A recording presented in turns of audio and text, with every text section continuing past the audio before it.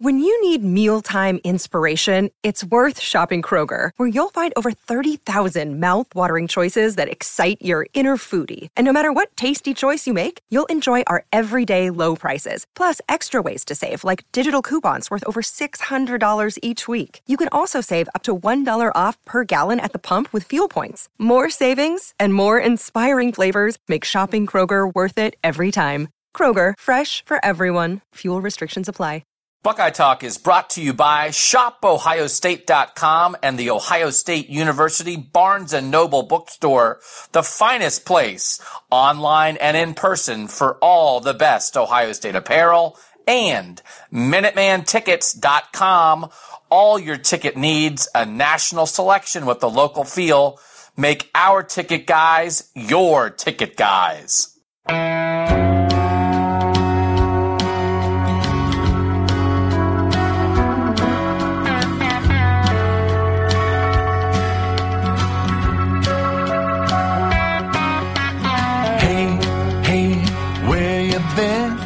Buckeye Talk is about to begin. Hey, hey, hey, come on in.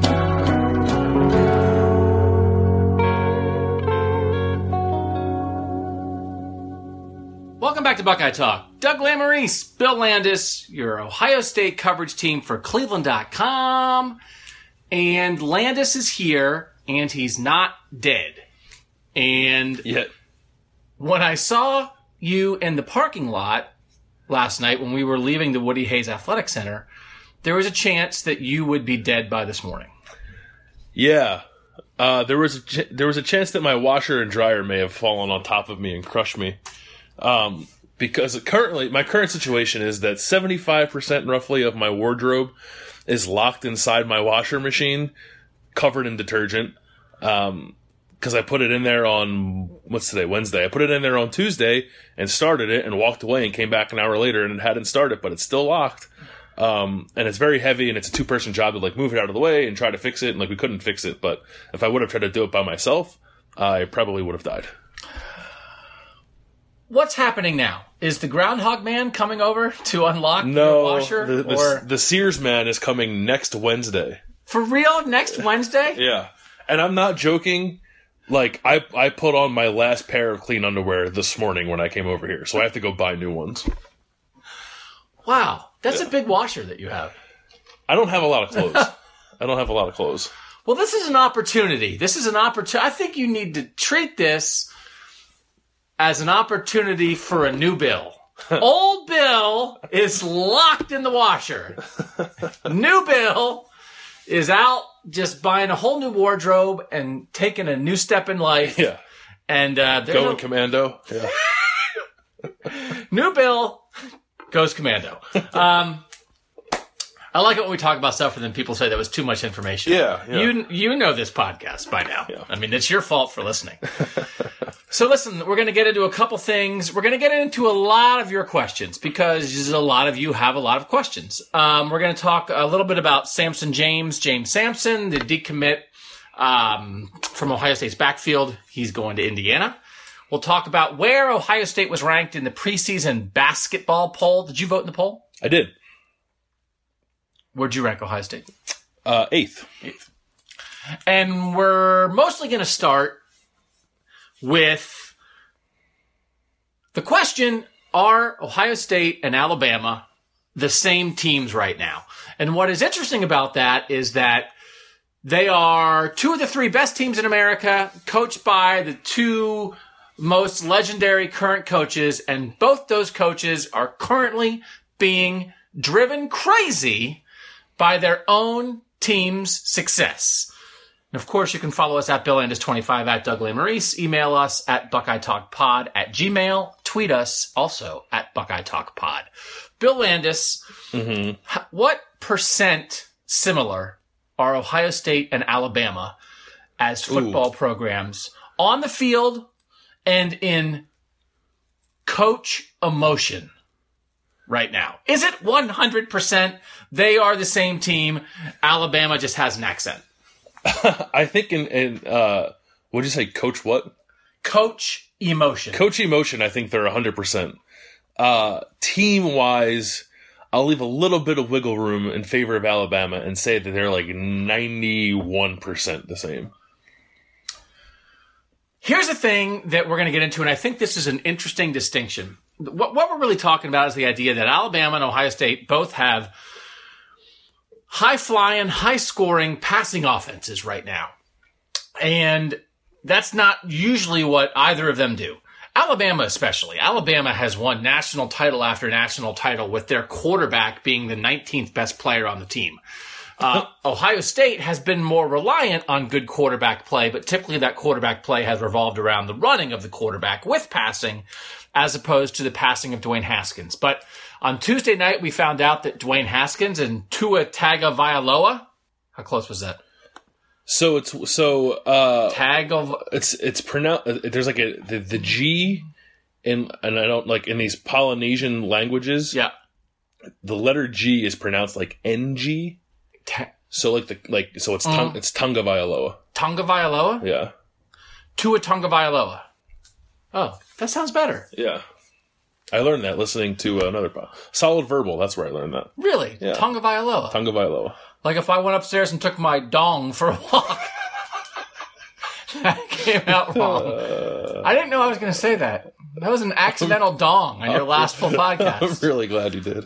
That would be another good name. Oh, wow. That we're going to send you out with another name for a strip club. Accidental Dong. Accidental Dong. Let me write that down. So we find out that Dwayne Haskins and Tua Tagovailoa are friends. Friendly, at the very least. They talk regularly, and there's I always get confused when the kids today, they talk about talking, and they don't actually talk, I don't think. Because I don't think anyone under the age of 25 has actually ever used a cell phone as a phone. So I'm assuming they're texting and snapping and gramming and Facebooking and tweeting. Yeah. They're communicating every week, and they are changing their football programs. Dwayne Haskins actually looking at it because Tua is the overwhelming Heisman favorite. And yes. People are like, well, what do you mean by that? It's like, well, everybody who's doing Heisman polls right now, he's getting all the first place votes. So it's imaginary, but sometimes these polls, they involve college football writers, and sometimes they involve people who are going to vote for the real thing. So I think the consensus at the moment is Tua is first and Dwayne is second. Mm-hmm. And they're hanging out. And they're changing their programs. And they're throwing the ball. And as I was saying, Dwayne actually has like bigger numbers. But it's because he's thrown like twice as many passes as Tua. Tua's going 8 for 11 for 600 yards. Dwayne's going 31 for 39 for 600 yards. But the result is that both of these legendary coaches, Nick Saban and Urban Meyer, are winning by throwing. And neither of them particularly like it. Here's a distinction I want to make first as we begin this conversation. Urban's not comfortable because he is accustomed to a running quarterback, but Urban is still an offensive guy. And I had the conversation with Urban 2 weeks ago. Are you a little bit uncomfortable with the running quarterback? And he was uncomfortable with the question about being uncomfortable. So yes, he's uncomfortable. It's fine. He knows it's working, but it's still not in his comfort zone. But at least Urban Meyer is an offensive guy. Nick Saban is a defensive guy. So the flip side of both these offenses is that both defenses are giving up more points and more yards than their coaches are accustomed to. But Saban is a defensive coach. So we're not there listening to Nick Saban every day, but Urban Meyer can say, man, I don't know, talk to Schiano. Saban doesn't get to say that. Yeah. This is Saban's defense. And so when Saban was going nuts after giving up 31 to Arkansas last week, and he was going nuts, that's him. This is an interesting quote, and this is how they quoted Nick Saban. I'm responsible for that. A-I-G-H-T in the story. Yeah. I don't know how he says that. I've never heard him say it. Is that a thing? He says it like, all right. Yeah. All right. Yeah. I'm responsible. I know how people say it. I didn't know how, but so he does. You've heard him say He's that? from West Virginia. Yeah. I'm responsible for that. It's not quite like that. No. I'm responsible for that. Is it right? No. I'm responsible for that. You say this part. I'm responsible for that. All right. Oh, that was okay. But there's no R in there. It's an assumed R. But if you listen to him, there's a little bit of an R. A little bit of an R and a little bit of an N. It's hard to write, but there's a little bit of an R in there. I'm responsible for that, Art. We need to coach them better. We need to prepare them better. They need to be able to make adjustments in the game better. When we see different things in a game, they've got to be able to play them on principle, and then after that, confidence that they can go do that. I just felt like we didn't do a good job of that. That's my fault. That's my responsibility. So, the bottom line is, I think this is driving Urban Meyer nuts. I think it's driving Nick Saban more nuts. Yeah, I'm just going to look something up real quick. My internet will work. Because that was an Arkansas team that is currently 82nd in offensive S&P per Bill Connolly that had 31 points and 400-something yards against Alabama's defense. Now, some of that was at the end, but some of it was against the starters, and that's what he's upset about. It's, they're uncomfortable for different reasons. Urban's uncomfortable because his team can't run the way that he's used to, and Nick Saban's uncomfortable because for the first time ever, his offense is better than his defense. They're fine. They're both fine, and I guess that's the point of this conversation. It's just that it's getting comfortable with something different that seems to be difficult for both coaches and both fan bases. The thing that makes me think this is interesting is we've gotten some pushback from listeners to the podcast and our Ohio State readers on the idea of don't excuse Ohio State's defense just because the offense is good. They're not mutually exclusive. Why can't you be good at both? Yet here we have the greatest defensive coach of his generation. Beyond being a great head coach, this guy still is out there teaching corner technique. Yeah. Greatest defensive coach of his generation has won 5 national titles with defense-first teams. He has the best quarterback he's ever had, and it's not close. It's not close. And the defense isn't as good. So it leads me to wonder, is it mutually exclusive? Because show me somebody do it. Somebody go back and show me the championship team in the NFL or in college. Show me the championship team that was the best in the country on both sides of the ball. You're always a little better at something. And it's not that you can be first in one thing and 100th in the other. But maybe this is some kind of proof that if it's happening to Saban, man, it must be happening everywhere. That great offense makes it more difficult to have great defense. Yes? Yeah, I think part of it is the pace at which both offenses play, but probably more importantly, the pace at which they score. Both teams score really fast. I know we've seen Ohio State slow down a little bit, but these defenses are on the field a lot because the offenses are so efficient. And I think that plays a factor. And that's not anything new. We've seen that play out plenty of places. That's why everyone thinks defense in the Big 12 sucks, because the defenses are always on the field. Because these teams score so fast. So that's kind of the world that I think both teams are living in. Because the talent level is a talent level. Ohio State and Alabama still recruit better than anybody. It's not like they've had significant downturns in their recruiting to make their defenses worse. I just think that the defenses are living in a different world because the offenses aren't. It's not reciprocal. Is that the right word? Maybe not.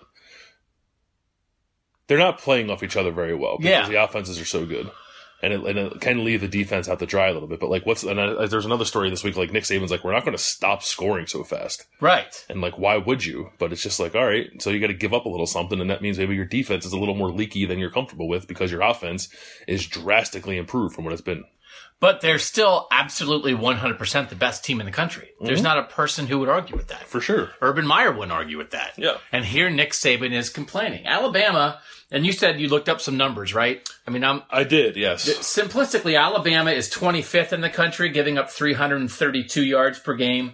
And Ohio State is 56th, giving up 365 yards per game. But as you and others have pointed out, Alabama has played Texas A&M and nobody else.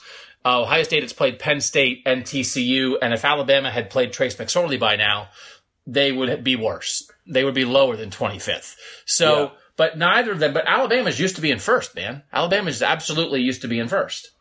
Yeah, so I looked up both like S&P numbers, like analytics numbers, and then just like straight rankings and stuff because I know people like both. In S&P, efficiency-wise, offensively, Alabama's 1, Ohio State is 7. Defensively, Alabama is 7, Ohio State is 10. The difference for Ohio State, actually no, both of them, both defenses are giving up big plays.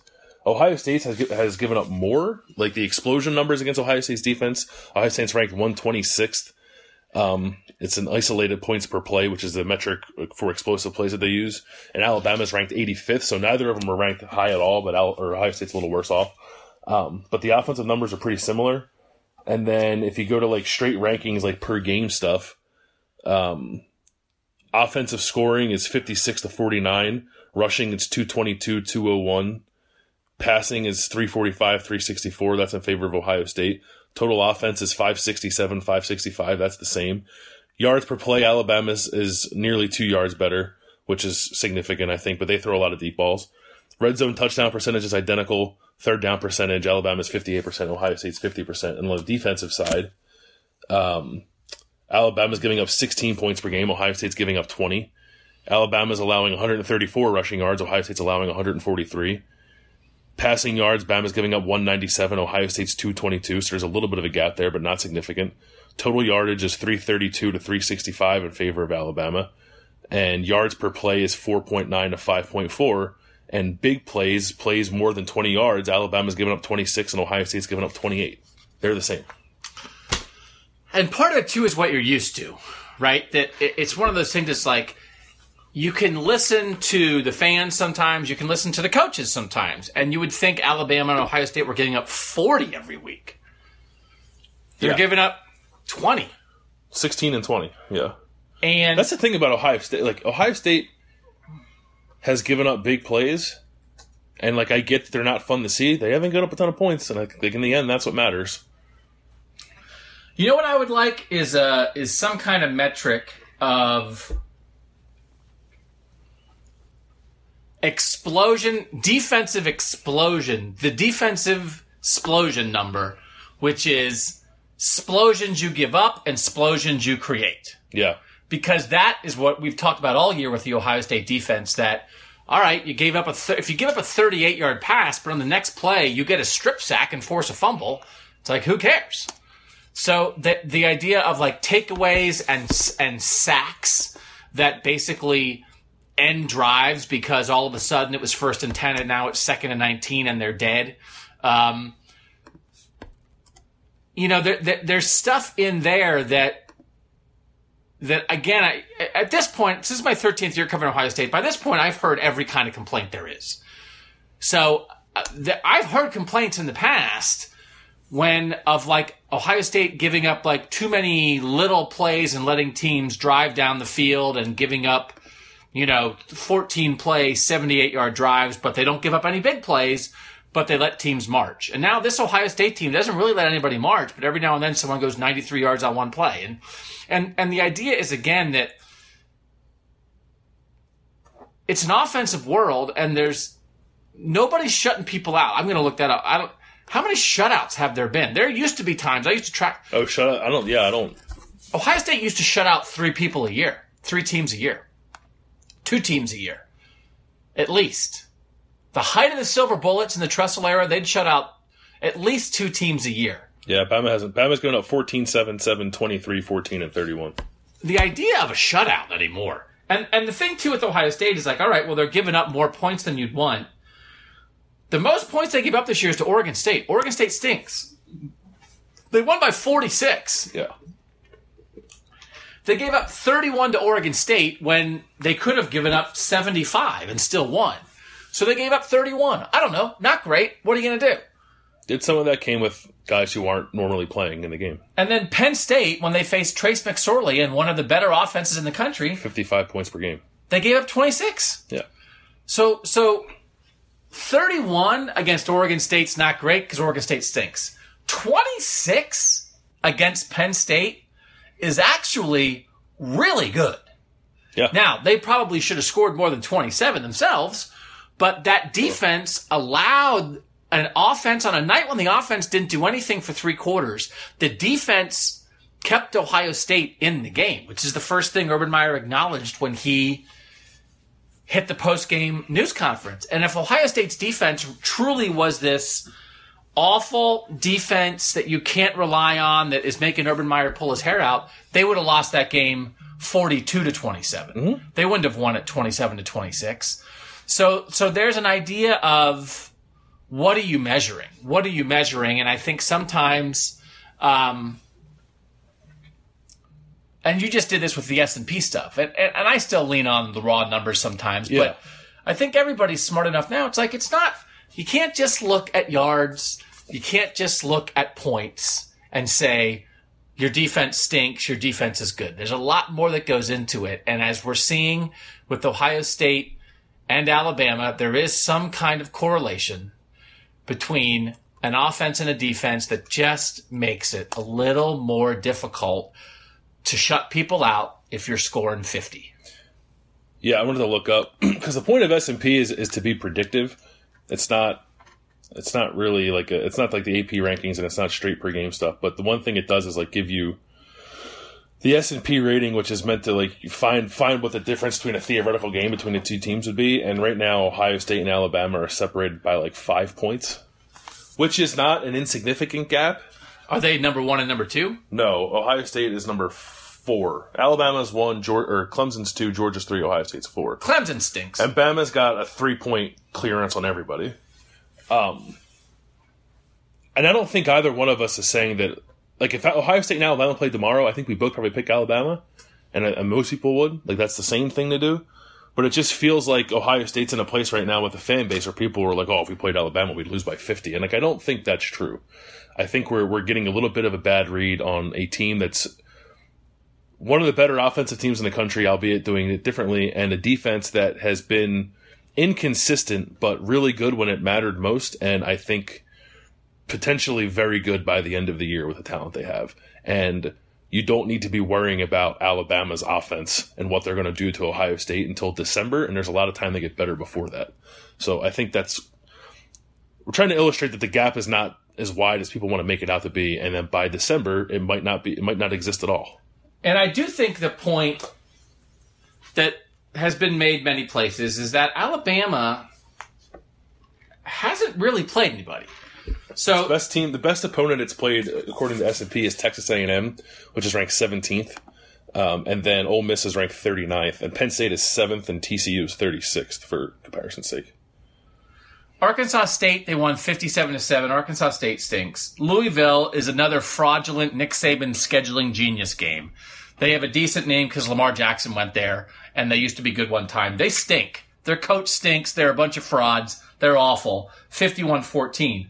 Ole Miss stinks. Ole Miss, who's their coach? They don't even have a coach. Their coach got their coach is Matt Luke. No, but who's the guy? The guy got fired. He's selling popsicles. Hugh Freeze. He's a cheater. He's a liar and a cheater and a fraud, and that program's in disarray. 62-7. There was a time when they cheated their way to beating Alabama because of all the recruiting stuff they did. 62-7. They stink. Indiana would beat Ole Miss.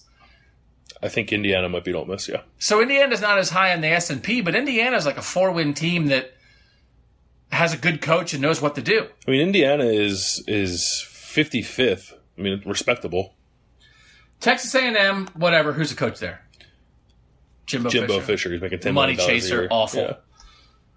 Yeah. ULL, Ol. What's Ol?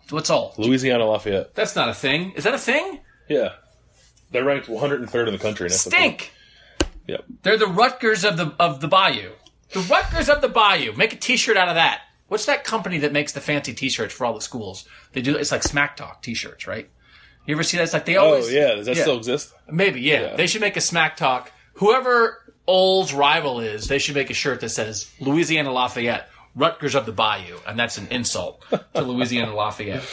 Arkansas stinks. Brett Bielema, horrible. Where's he? He doesn't even coach anymore. Brett Bielema is with the Patriots?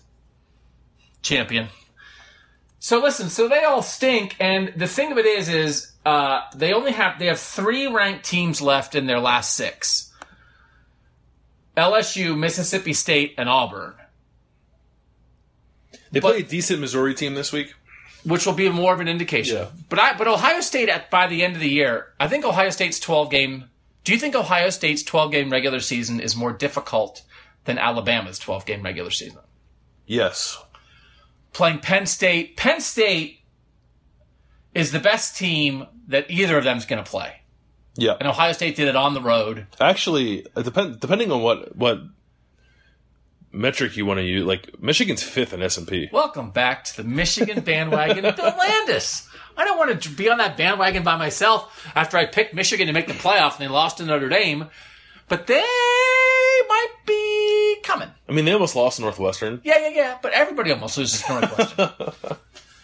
Yeah, they're weird. It depends what kind of game you get. Depends what kind of game plan they have, I think. They're starting to figure some stuff out offensively. The defense has always been good. It's taken them a little too long to figure it out, but I don't know if you know this. Ohio State, Michigan, always the season finale. I did know that, yeah. So anyway, Auburn's a fraud. Is Auburn a fraud? Auburn loses to everybody. Auburn just lost again, right? Auburn just lost to Mississippi State, I think. Yeah. So Alabama, according to S&P, does not play a top 10 team all year, and Ohio State currently is scheduled to play 2. Okay. So then Alabama's going to have to play somebody in the SEC championship, but Most likely Georgia, yeah. So all I'm saying is... Or Kentucky. That'd be weird. Can you imagine? Oh, man. That's got a good DM. Really? For a story that I'm not going to write for Cleveland.com. Yeah. Oh, wait, no, yeah, I am writing this one for Cleveland.com. The quarterback recruiting thing. I'm getting my stuff mixed up. Oh, okay. Yeah. Are you working on one? Are you working on a story right now? I'm not working for the future? on it. I have not. I am lining up interviews for next week that I don't want to do now because I don't think that's right. Yeah. Okay. But they're going to talk to you this week for this one? Yes. Nice. Yeah. The number 1 quarterback in the 2021 class. Nice. Do you have to call him right now? No. Okay.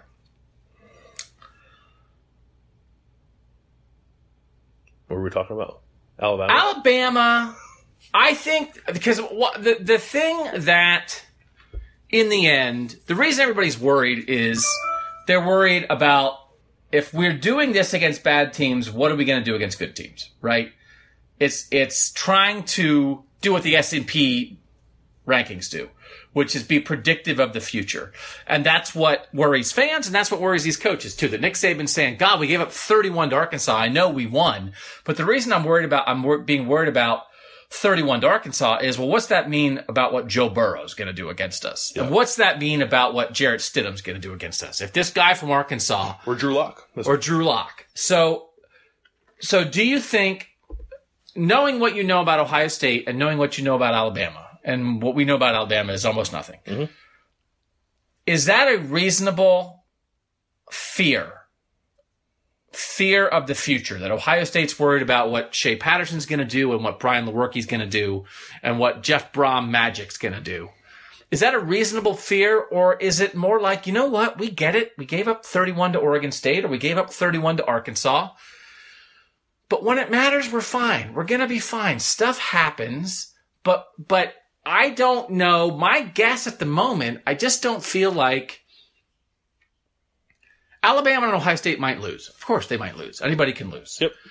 But I don't know that either of them should feel like we're not going to get where we want to go. We're not going to make the playoff because of our defenses. Even though this is driving us nuts. I don't know that that's what the feeling should be. They might lose because everybody might lose, right? Mm-hmm. But maybe they'll lose because it's just like the other team plays really well and you lose you lose 31-28 in a good football game. I don't know that they're going to lose because Drew Lock throws 8 touchdown passes and Alabama gets blown off the field. Or they're going to lose because Dwayne Haskins throws for 400 yards and Shea Patterson throws for 500. And no matter what Dwayne Haskins does, he can't overcome this Ohio State defense that can't stop anybody. And Michigan just scores a touchdown in every possession, and Ohio State loses 56-52. It doesn't seem like a rational fear to me. No, I would not be afraid of that. I would be afraid of losing a good game to a good team, which I guess is possible against Michigan. They might give us some stuff to Purdue. Purdue's got some players and a good offensive-minded coach who I don't even know what they're scheduled. I don't think they're coming off a bye, but Jeff Brom might have something for Ohio State that gives them a little bit of trouble. But I feel like I've seen enough against TCU and Penn State to think that while the first half might look ugly and they might give up some plays, that they're going to get it figured out by the end. And I would feel that same way playing against anybody. And now the talent of the other team matters. Like TCU's offense is probably not as good as we thought it would be. But Penn State might have one of the best offenses in the country, and they held them to 26 points. Like, I don't think that was a fluke. I think they got helped a little bit by James Franklin's play calling. But that's just stuff that happens throughout the game. I thought that defense made a lot of plays against Penn State, and it was defensive line took over the game again late like they did last year. And it was a good offense last year too. So, I would not have a fear that Ohio State's defense is going to get smoked by somebody. You might get into a shootout if you're playing a good offense, like in Alabama or Michigan, if Michigan gets it figured out by that point. But I don't have any fear that Ohio State's defense is going to keep it from doing what it wants to do. And the thing is that when you play this game, and this is really more for the fan, maybe the coaches do it to some degree, but here's the thing, right? So if I'm sitting here saying, don't worry about it, you'll be fine, right?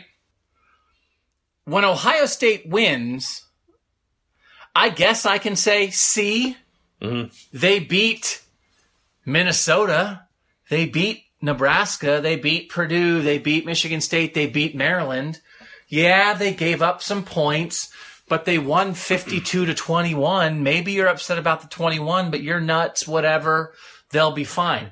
But nobody takes that as proof. Right. Because when I say don't worry, when they win, everyone's like, well, they were supposed to win. And then if they happen to lose, and if they do lose, they're not going to lose 10-3. If they do lose, they're going to lose to a team that scores some points. So if they somehow lose, which teams lose all the time, Urban Meyer went undefeated in his first 2 regular seasons and hasn't gone undefeated since. There's a very good chance they're not going to go undefeated. And as soon as they lose to somebody, this podcast, the Twitter timelines, the emails are going to be filled with people saying, I told you so. I told you this defense wasn't good enough. I knew it was going to come back and bite them in the butt. I knew this was a problem, when actually it's just going to be football. Because going 12-0 is really hard. So I'm telling you now, if you are just complaining now so that if they lose to Michigan State 31-27, you can send me a tweet that says, ha ha, Doug, you were wrong. I'm not accepting your tweet. I'm deleting your account. I'm closing down the email, and I'm going in a little tunnel, because that's not what this is about. This is not about complaining about your winning team through 11 wins so that if they lose once, you can act like you were right. Because in the meantime, so if they go 12-0, then what? Then I'm right. But if they go 11-1, I'm wrong. I'm wrong. Listen, teams lose. Well, what would have to happen for us to be wrong? Because like last year, the defense clearly struggled at the beginning of the year against Oklahoma. And we just thought, like, well, any team with a decent tight end is going to throw all over Ohio State. And then they played Mike Gesicki and Penn State, and, like, that didn't happen, and they were pretty good that game. And then they played Iowa, and, like, all the problems we thought were fixed resurfaced. Is, like, something like that proof that we're not right about this defense? Or, like, what does it have to be for people's current fears to be warranted? To be honest, whatever happens, I'm going to spin it to make it sound like I'm right and they're wrong. Yeah. Don't tell them that. No.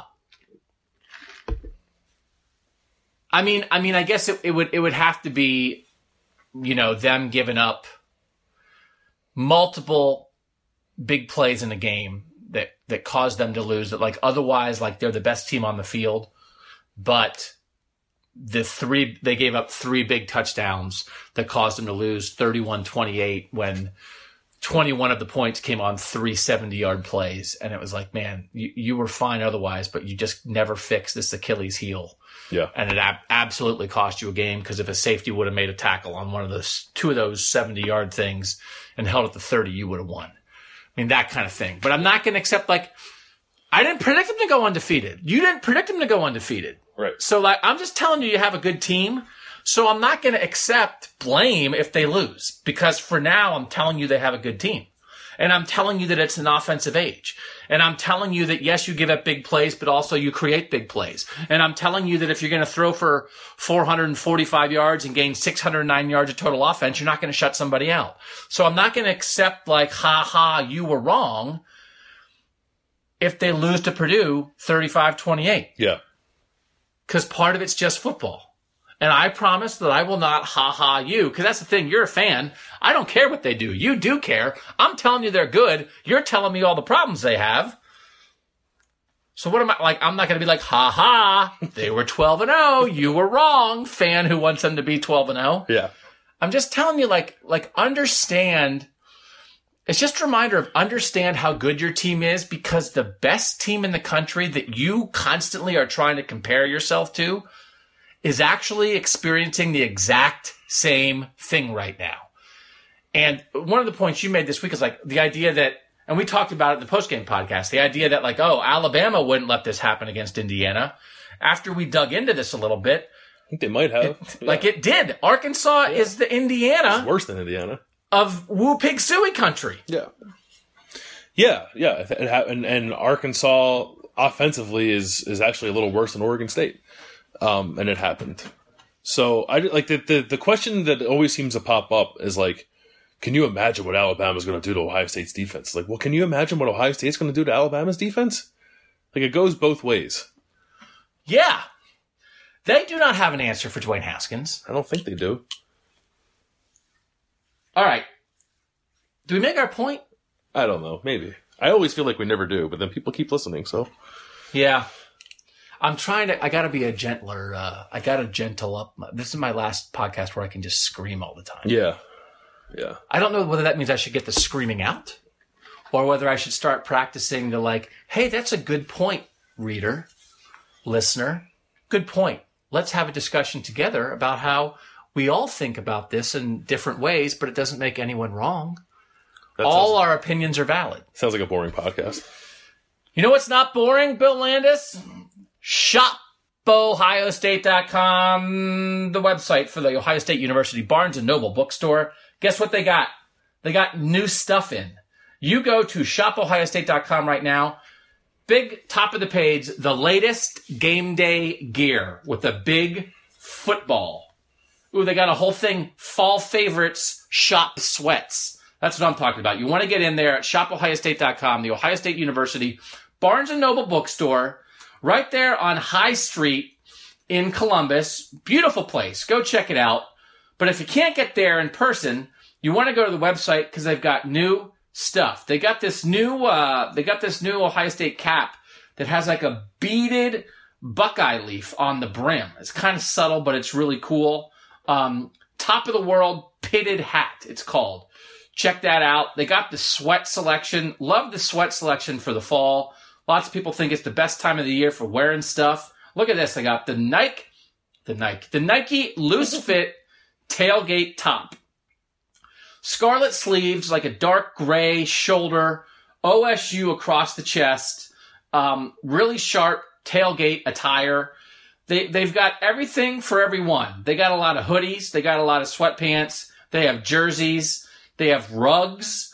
Ooh. They got a mascot mat, online only. You can put Brutus on your bathroom floor. Mascot mat, online only, Brutus's head. Looking for a unique rug to decorate your home or office with? I'm thinking bathroom. I'm thinking in there, in the reflective moments of your day, Brutus right in there with you. Yeah, but it's got to be, is it water absorbent? Let me look. It's non-skid recycled vinyl. Oh, perfect. Machine washable. Perfect. Allows 7 to 10 business days for shipping. That is a mascot mat that you need to have in your home. You choose the room in your home, but get it for your home. They got an Ohio State suitcase. They got Ohio State laptop sleeves, Ohio State phone wallet. Listen, if you want it, ShopOhioState.com has it. They were the first sponsor of the Buckeye Talk podcast. We will forever be in their debt. So make sure when you're thinking about something, think about buying something Ohio State. We know you guys who are listening are always thinking about Ohio State. When you're in the buying mood, you have to check out ShopOhioState.com from the Ohio State University Barnes & Noble bookstore. ShopOhioState.com for the best Ohio State gear and apparel. James Sampson, gone. Samson James. Samson James, gone. What's up? Did they still want him, or were they okay? Like he changed his mind. It was really bizarre. He was here for the Indiana game, and then after the Indiana game, he's like see some stuff on Twitter, and then Steve Wiltfong from 247 Sports flipped his crystal ball from Ohio State to Indiana, and then later Sunday afternoon, Samson James just like didn't decommit, just announced the flip to Indiana, and I think it was just a change of heart. As far as I know, it was absolutely not a case of Ohio State like moving on to somebody else, because they don't have like another slam dunk running back option that's out there. They have guys they like, and those guys they'll go after now. But I think they wanted Samson James, and he decided he wanted to go somewhere else. So is this what happens? So that's a kid from Indiana who comes to Ohio Stadium to witness in person Ohio State, Indiana. And he's watching his home state team hang around. It's 28-20, halftime, hang around. And then Ohio State pulls away in the end, and that kid from Indiana is watching that thinking, man, look at those Hoosiers fight. Maybe I could be the guy who puts my home state over the top so that someday when Ohio State hosts Indiana, the Hoosiers walk out of here with the win. They've lost 24 straight to Ohio State now. But that kid, Urban Meyer, when he recruits Ohio kids, says, make the great state of Ohio proud. And when Urban Meyer recruits out-of-state kids, he says, turn your back on your home state and come here. That kid wants to make the great state of Indiana proud. And watching Ohio State, Indiana locked it in for him. That I don't want to be on the side of the winner. I want to be on the side of the fighter who I can help them get over the top. What a magical experience for him in the horseshoe. Yeah, and I don't know Indiana's depth chart situation, but it's probably a little easier for him to get on the field there, too. So, here's the thing. I think it's a great decision by the kid. Because guess what he's going to do? Play a lot. Get the ball like 800 times in his career. Yeah. Guess what he would have done here? Maybe. Sat for 2 years and transferred. Yeah. Or maybe not. I don't know. I don't know how good the kid is. But this is the Antonio Williams should have gone to Wisconsin argument. There are some kids who come to Ohio State that Ohio State is a wonderful place. It wasn't the right place for them because they're not going to get past J.K. Dobbins. And they're not going to get past Master Teague. And they're not going to get past whatever kid they have coming in the recruiting class behind him. And you know what? If you can go to Indiana and be the dude, it's not Ohio State. That's a pretty good option. And I think sometimes kids get caught up in it. Some kids, I mean, all 85 guys in the roster want to start. 22 start at a time. That's 63 who don't start at a time. And then, you know what would be an interesting thing? Just to look back at a roster, like the 2014 Ohio State roster, of the 85 guys who won a national championship, how many of them started at some point in their Ohio State career? And how many of those guys walked away with the ring but never started for Ohio State? You know what I mean? Because of those 63 guys that aren't starting, there's a handful that's like, well, you're just not starting yet. Right. You're definitely going to start at some point. Josh Myers is not starting for Ohio State right now. He's going to start at Ohio State. But there's a lot of these kids. There's 40 of these kids who are never going to start. So that doesn't mean you shouldn't come here. Doesn't mean you shouldn't come here and believe in yourself and think you can start. But I'm never going to think that a kid who would be in that 40... A kid in that 40, if he decides to go to a lesser school to be the man, good call. I'm not saying Ohio State's a bad call, but Samson James, good call, man. Good luck to you. Yeah, I think that's right. And there's a lot of guys that Ohio State gets in that situation. There are always obvious ones. You're like, oh yeah, that kid's going to start and play a lot, and he'll be here in 3 years and he'll go. But there's a lot of guys in the middle who, whatever, it's their decision, and you respect it either way. But in terms of getting on the field earlier and having more of a role, good choice, I think. Yeah. And they'll find somebody. I mean, it's not like Ohio State's not going to be able to get a running back, but... it might be... So, like, the two for now, for 29th, they have Steel Chambers committed still from Georgia, who I think still might end up being a linebacker, but he's currently committed as a running back. And they'll go after Noah Kane, who's at IMG Academy. He's originally from Texas, I believe. And there's another kid from Texas named DeAndre Glass, who I think has become very important now because of Samson James decommitting. But, they might not get either of them.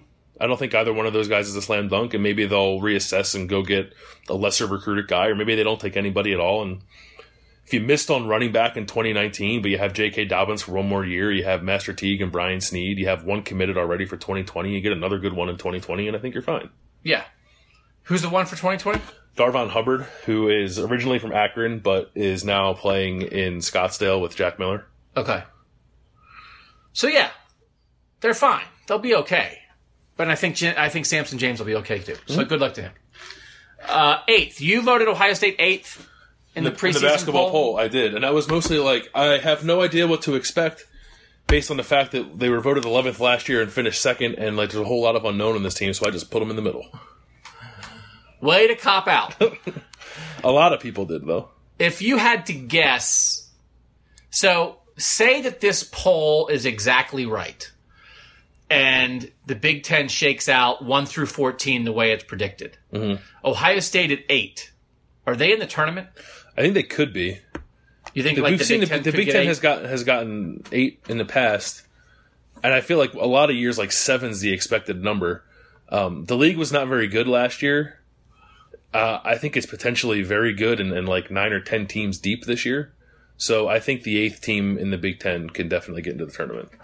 So you think the league overall is better than a year ago? I think the league is better, yeah. So what you're saying is 2nd last year and 8th this year would basically be the same because the league's so much better. Yeah, basically. Yeah. Yeah. Plus Ohio State, and who knows what will happen, but Ohio State plays Creighton, and it plays Syracuse, and it plays UCLA and Cincinnati in the non-conference. I'm not saying they're going to win all those games, but there's opportunity to help yourself in the non-conference, even if the Big Ten is more difficult than it was last year. Well, that's one of those things. Like the difference between going 8th in the Big Ten and going 0-4 against Creighton, Syracuse. Who'd you say? Creighton, Syracuse, UCLA, and Cincinnati. And going 0-4 against them, and finishing 8th in the Big Ten and going 3-1 against them is absolutely the difference between making the tournament and not making the tournament. For sure, yeah. That conference finish is only part of the equation, especially when it seems like Holtman is boosting the non-conference schedule a little bit. That's his plan, yeah, moving forward. I think this is tough. Most because Cincinnati's a true road game, Creighton's a true road game. UCLA is in Chicago. I think he'd like to have one of those at home, maybe. But I think in terms of talent, caliber of opponent, this is mostly what you're going to see moving forward. Interesting fact about Creighton. They offer high schoolers thousands of dollars to play for them. Yeah, and then they don't go there. Yeah, and they don't go there. Also, interesting fact about Creighton. That coach was offered the Ohio State job. He was. Yeah. Well, supposedly. Supposedly. I said it wrong on purpose to be funny. That would be interesting if he was here right now and this testimony was coming out. Yeah. All this is from testimony in the FBI NCAA corruption trial that is currently taking place in New York, I believe, and that really nobody is paying attention to. Yeah. But their dad for what's the guy's name? Brian Bowen. Brian Bowen. The dad for Brian Bowen is just like listing college programs that offered thousands upon thousands upon thousands upon dollars for his son to go there, and Creighton was one of them. It was like, I don't know if that was like, that make me respect Creighton? Or did I just shake my head at Creighton? Or there's no good that's going to come of that. All that's going to happen is like you're going to spend a lot of money, not get the kid, and then possibly get caught and not getting a kid you wanted. Yeah. Yeah.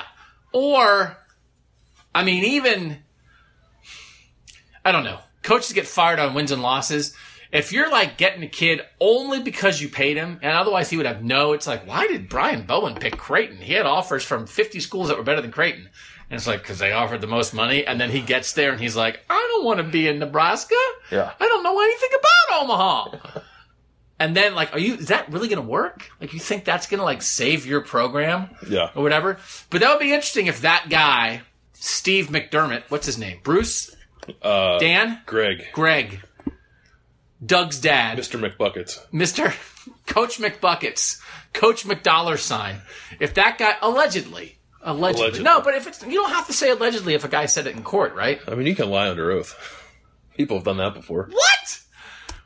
Anyway, that would be, if he was the Ohio State head coach right now, you'd be asking a lot of questions. It'd be a pain in the butt to ask, but you'd be happy to ask him. Yeah. Coach McBuckets. All right. All right. Art. Let's go to questions. Art. Okay. When are you doing Minuteman? Because I wanted to list off the prices for Minuteman tickets. Yeah, like in 12 minutes. Okay. A lot of the questions were about linebackers and run game, which is not surprising.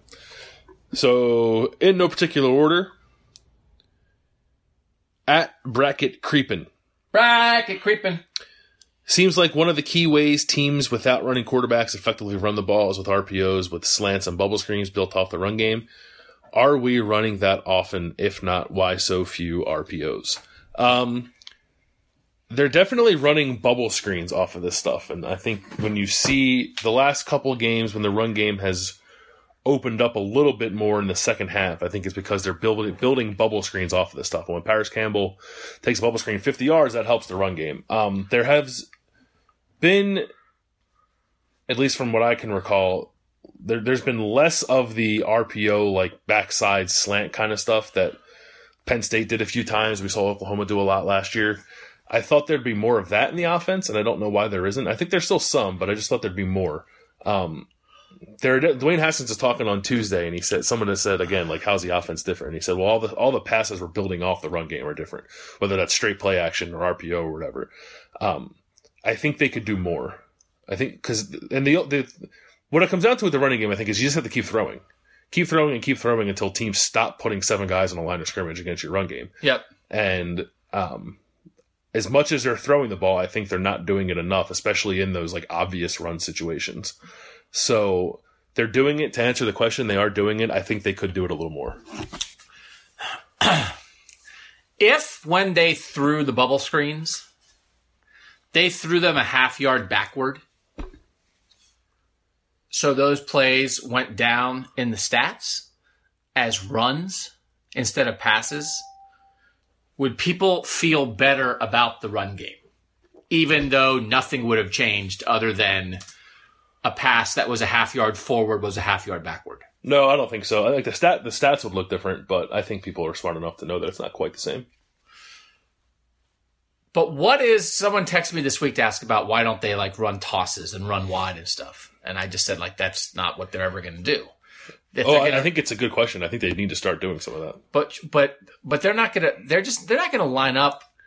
How often are they just going to run a toss, like out of the shotgun? Well, part of the problem is, and like this is from people who know more about X's and O's than I do. Like Ross Fulton at Buckeye Grove was writing about this, and Kyle Jones at 11 Warriors are writing about this. The defensive lines are slanting away from the running back, which is often like the direction like the running back comes across the formation, takes the ball, and then like he's running into the direction the defensive line is slanting.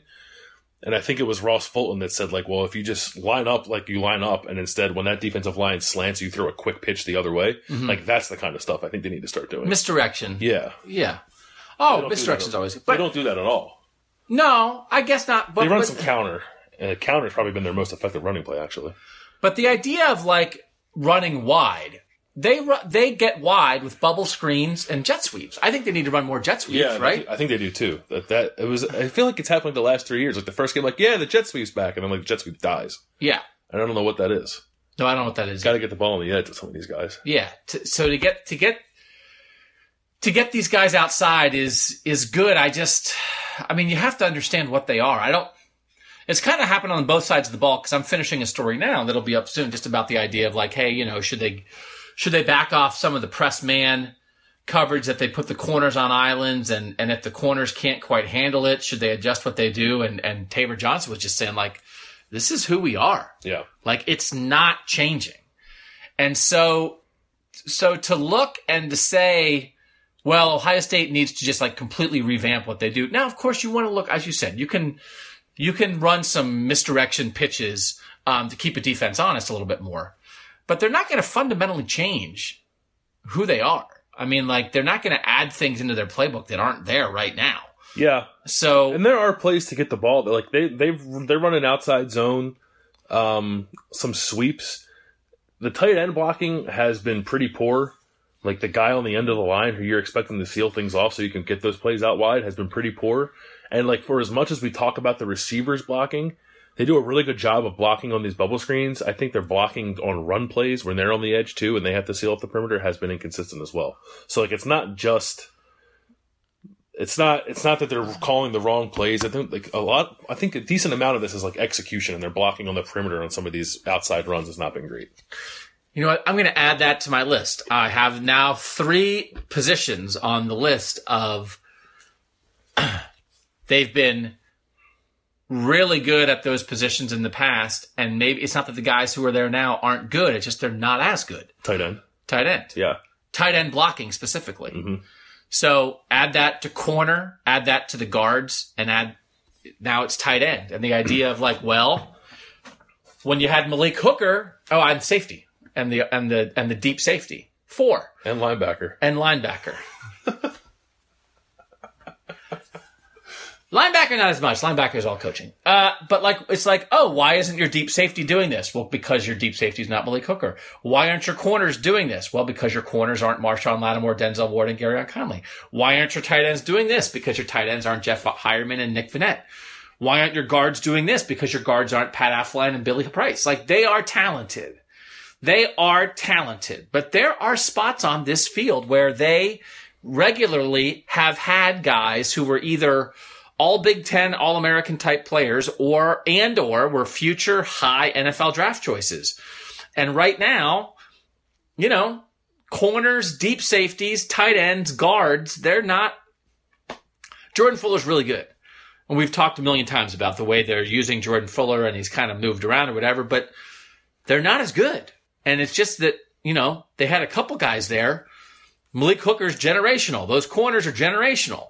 Billy Price and Pat Elflein at guard are generational. And then Hireman and Vannett both went in the 3rd round, man.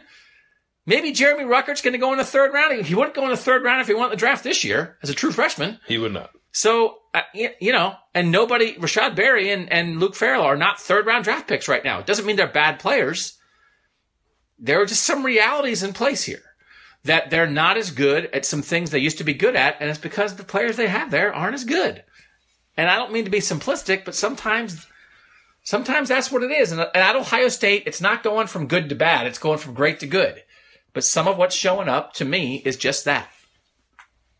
Yeah, I think that's true. Sorry, I was distracted. There's some Zach Harrison scuttlebutt on Twitter about a possible Ohio State visit today. Oh. Question from this person's Twitter name. You don't watch Impractical Jokers, do you? I don't. I watch. No offense to you. Did you tell it's your favorite show? It's good to put on in the background. I watched like a YouTube clip of it the other day. Maybe it's because, or do you have the Ohio State YouTube thing as your like YouTube link or whatever? Sometimes, yeah. Because I was looking at that, and then it was like other videos you might like, and it was 400 Impractical Jokers videos. Yeah. And I looked at them, and I didn't think they were that funny. Oh, I think they're funny. I think it's really funny. But my girlfriend thinks it's really dumb, so maybe I'm a jackass. They were having a guy cut hair, and they were like, put combs in the person's hair. Yeah, some of it's just stupid, and some of it is very clearly just like only these 4 guys find this funny. Yeah. But then other times it's hilarious. Anyway, they do a game where they make them a secretary, and then like have people there for a focus group, and they have to announce stupid names, and then like not laugh when they announce the name, and if you laugh, you lose. Yeah. And one of the names that they give one of the guys, I forget which one it is Juan Damien Crucifix Plate, and that's this person's Twitter name. So Juan Damien Crucifix Plate asks, when Chris Ash gets fired in a few weeks, will Urban hire him on staff? Also, what are your thoughts on donut holes versus whole donuts? Oh. That's a tough question, the second one. I think I like a whole donut. Well, they're the same thing. Well, here's the thing. I would be very interested in the donut hole making process. Because first of all, my favorite donuts don't have holes. Yeah. Because they have cream in the middle. Yep. What book are we on?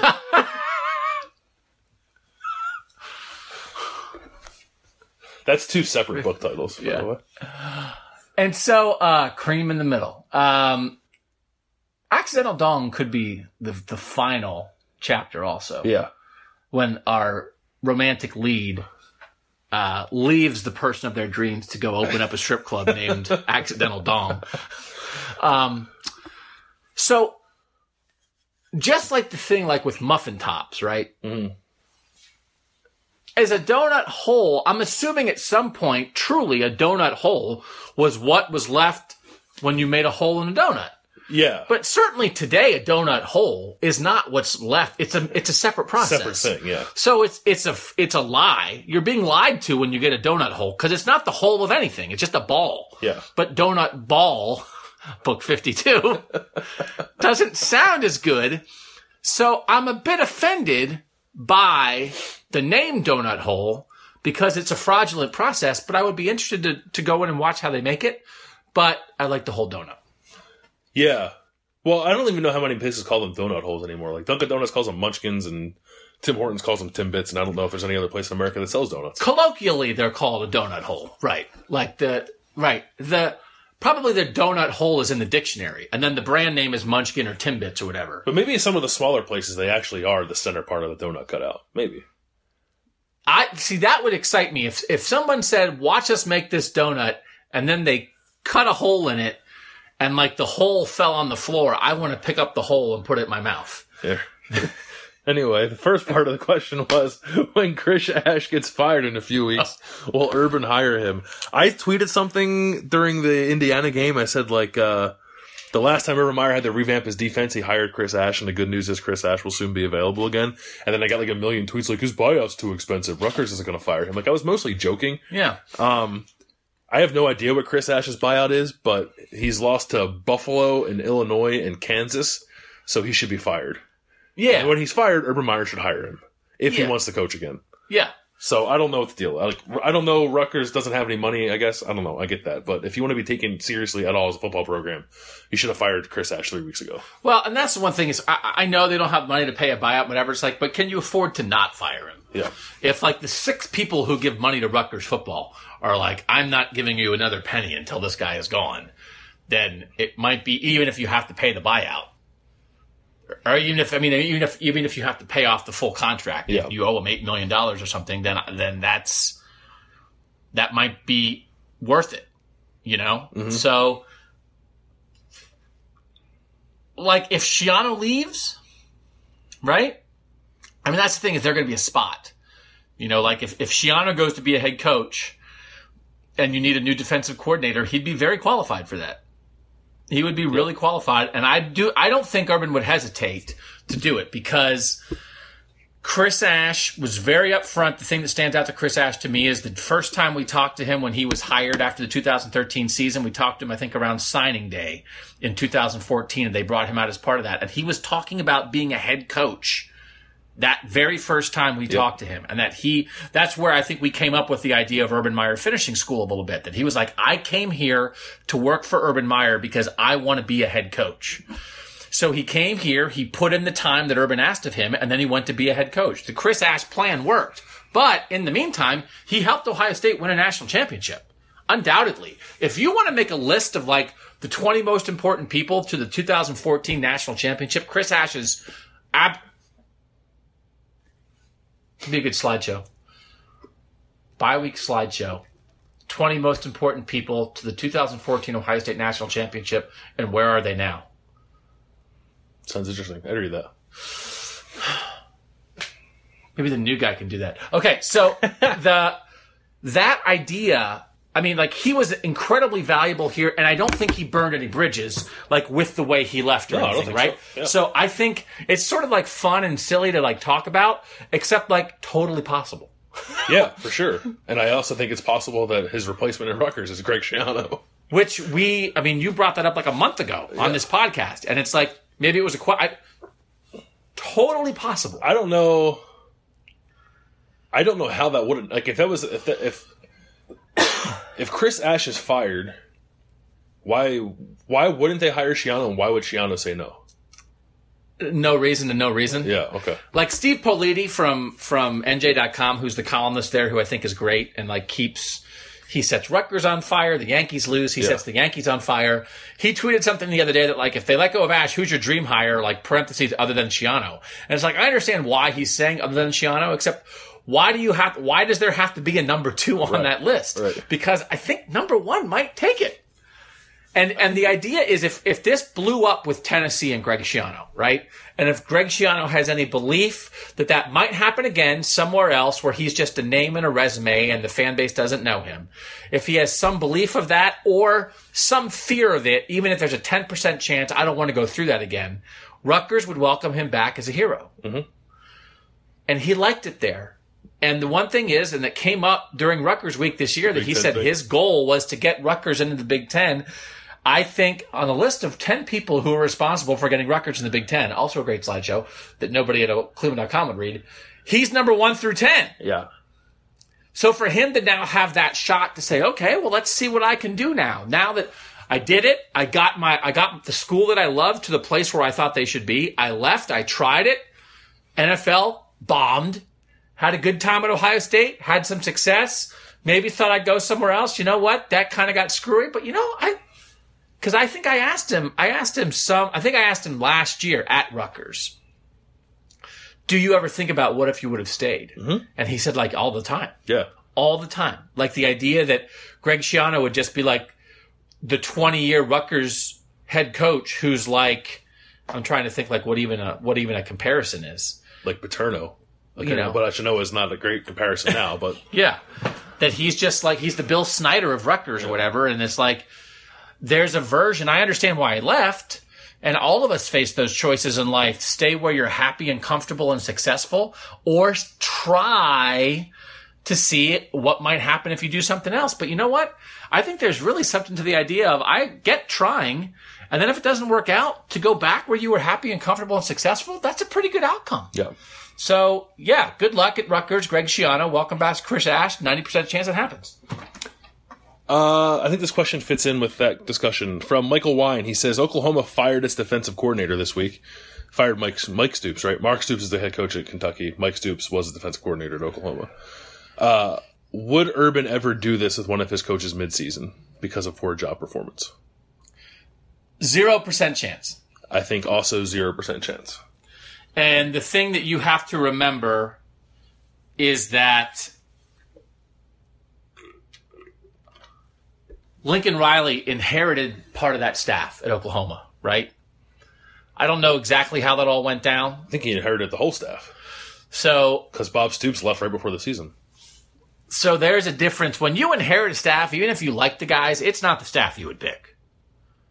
Yeah. It doesn't mean that all of them aren't guys you would pick, but there's no chance that if there's 9 assistants on a staff and you become the head coach that you'd be like, wow, coincidentally, these are exactly the 9 guys that I would hire. And the guy that he replaced him with is the guy who was like the most important person in Lincoln Riley's career and one of the 3 most important people in his life, probably, in Ruffin McNeil. So he's wanted, if Lincoln Riley had gotten to pick his defensive coordinator from the start, that's who would have been the defensive coordinator from the start. Yeah. It's like he took over for Bob Stoops. He couldn't fire Bob Stoops' brother like the next day. That would have been awesome. He basically fired him as soon as he could fire him, because what happened was he took the job. They were awesome.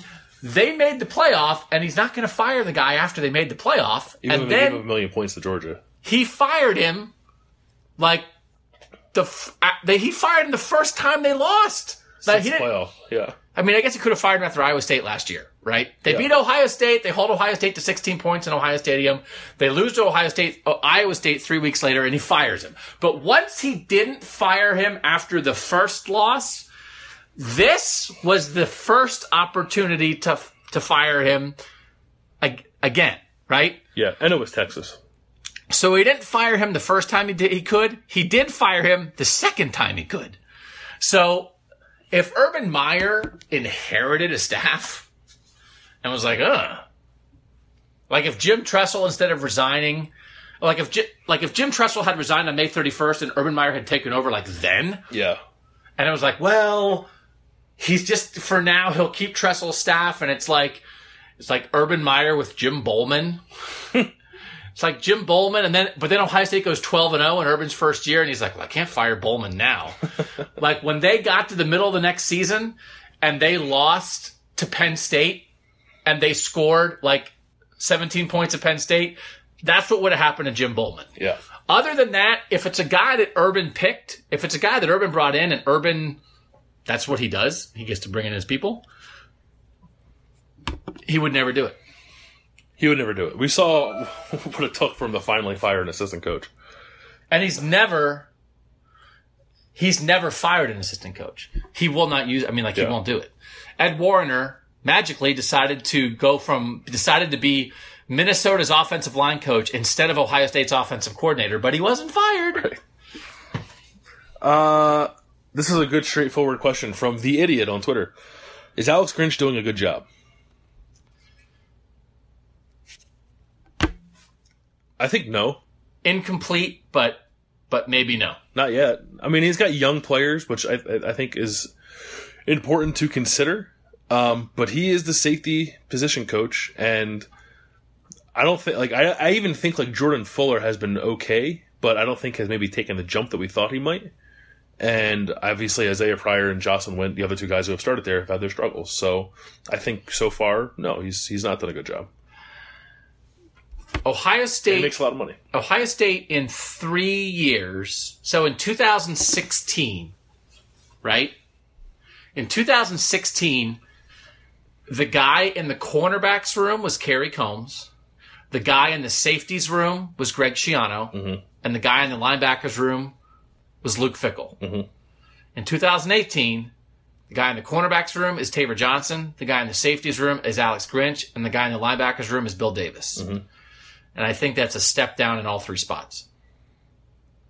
Yeah, I don't know. Alex Grinch put together a really good defense at Washington State, and I think it's perfectly fine and acceptable to be a better coordinator than you are a position coach.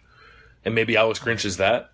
But in the meantime, he is the safeties position coach, and his position is underperforming. And it's not that they're bad. I don't think they're bad. Oh, wait. I think one of them's bad. I'm not saying that Alex Grinch and Taver Johnson are bad. But it's just like I'm not saying that Ohio State's guards are bad. But if Malcolm Pridgeon and Demetrius Knox aren't Pat Elflein and Billy Price, then I don't know that Taver Johnson and Alex Grinch are Kerry Combs and Greg Schiano. Yeah. And Schiano's or around. Or Ash. Yeah. And Schiano's around, but he's not in there with the safeties, only the safeties, watching film, playing paintball with them, talking to them about their emotions and their classes and their lives and all that stuff where you get to know your position group. So it's an adjustment. But it's only fair, if we're going to call out Bill Davis all the time, it's only fair to question the position coaches at other positions where they seem to not be living up to expectations, and I think the safeties would fit that. Adam Grinstead asked a couple questions. One of them was about Isaiah Pryor. He says, did Isaiah Pryor turn a corner in the second half against Indiana? Looked like he made a lot of plays. I thought Isaiah Pryor played well against Penn State and did look good in the second half against Indiana. And I am increasingly confident that they're starting to get that figured out. I think there's still a lot of room to grow, but it's clear that Jocelyn Wint's not the guy. And Sean Wade played there a little bit, but clearly they like Isaiah Pryor more there because Wade didn't play in the second half. And I think Pryor's been better. So turned a corner, I'm not so sure just yet, but trending upward maybe, I think would be a fair assessment of how he's played the last few weeks. It seemed like he'll come up and make a hit on you, right? Mm-hmm. On a thing in front of you. But that probably comes from the same place. Like his instinct to be aggressive and move forward to make a play is also the same thing that when you have an instinct to be aggressive and your first steps are forward all the time, then sometimes you come up and pop a guy, but also sometimes you take 3 steps forward and then somebody runs past you for 90 yards. Yeah, I don't think he's been in a position yet. Against either Penn, maybe I'm misremembering Penn State, but definitely against Indiana. I don't think we haven't seen Pryor in a position to see whether or not he's gotten better with the angles. So that remains to be seen. We need to see that to say he's turned a corner, I think. But there was a difference in the second half last week. I know people said, why? Right. Why were they better in the second half as a defense? And it's because part of it's Isaiah Pryor was on the field. Oh, this was a good question. And I asked Tough Borland about this on Tuesday. Nathan Freilich says, is linebacker issue a scheme problem? They seem to be lined up too close to the line to be able to diagnose and react. I heard you ask that question. Were you inspired by Nathan Freilich to ask it, or were you going to ask it on your own? I was not. I was going to ask because it did seem like in the second half, maybe I saw somebody mention it on Twitter. That's why I thought about it.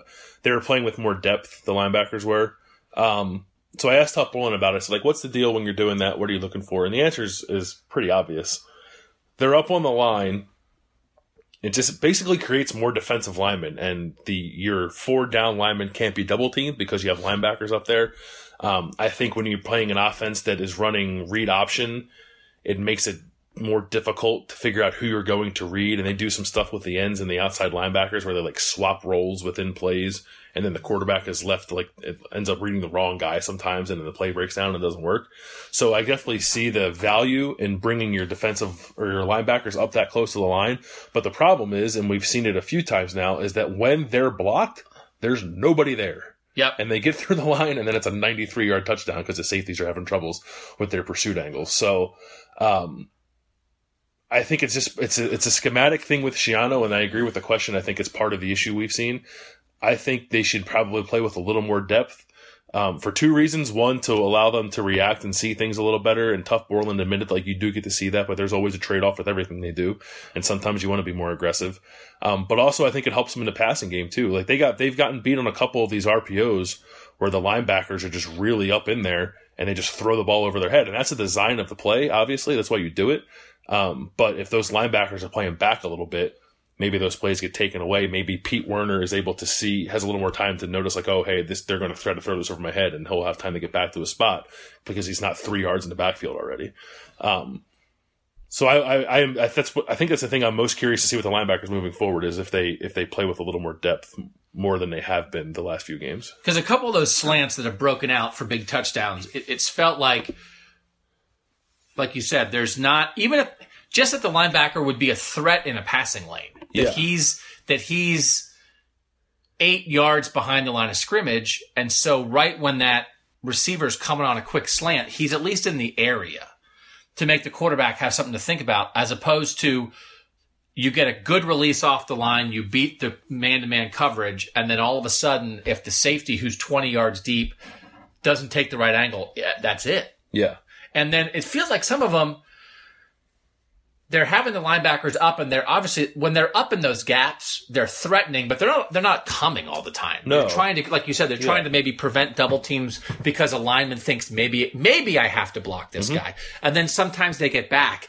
But these are young linebackers. You're asking a lot of them. These are not 3-year starters. These are not juniors and seniors who are trying to do this. So Pete Werner has never played. Tough Borland became a starter in the middle of last year and then missed all this time with an injury, and now you're asking those guys to come up to the line, threaten, then get back and get in position and read what's happening. And it feels like sometimes you've seen plays where they get caught in no man's land, where it's like, well, they didn't come, they didn't blitz. And like you said, a ball was thrown over their head, and they were a non-factor in the play. Yeah. They were on the field, but they didn't do anything. They didn't pressure the quarterback. Maybe they helped free up a defensive lineman who wasn't double-teamed, but really, they ended up standing 6 yards from the quarterback, not coming after him, not helping in pass coverage, and boom. Yeah. And makes me feel like an old man, but I just felt like every play, James Laurinaitis stood in the middle of the defense, looked at everything that was happening, and then reacted. And reacted often before it happened because he knew it was going to happen.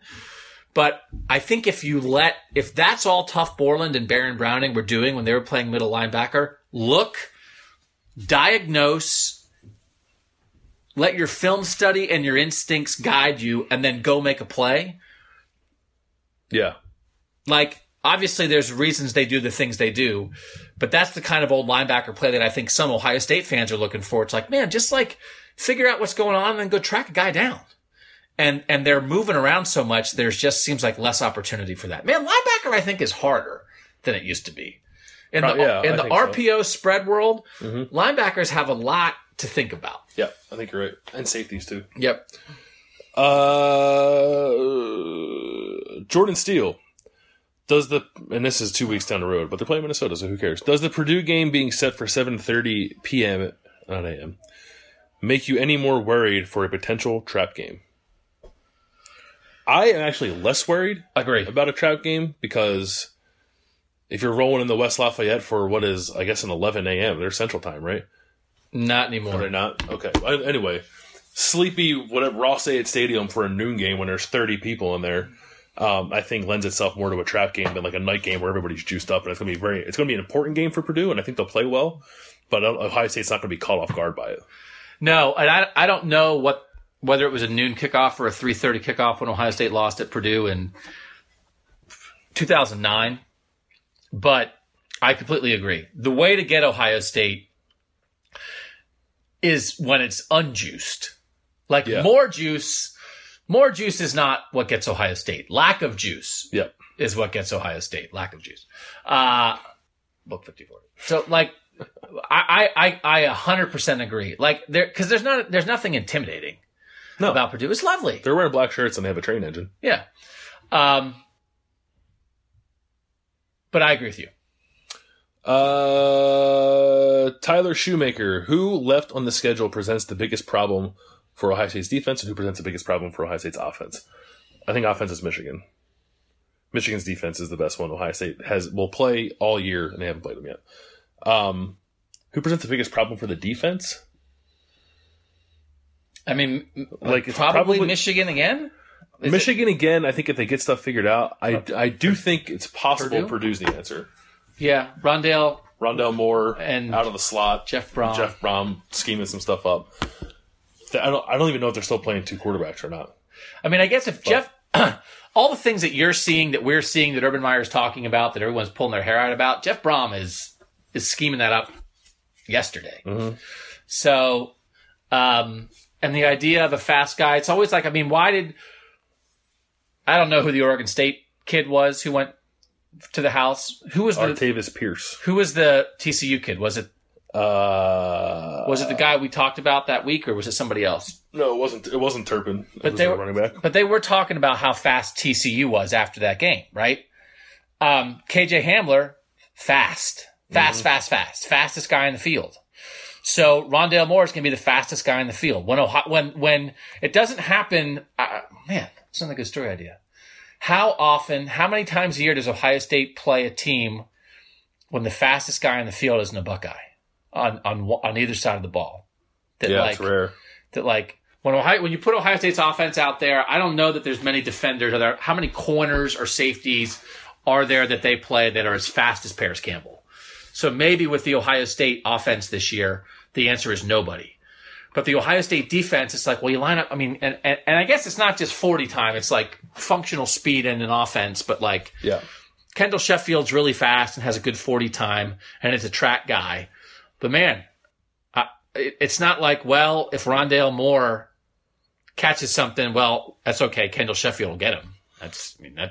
So KJ Hamler was a guy that was fast enough to go 93 yards when he gave him a shot, and Rondale Moore's going to be the same way. Yep.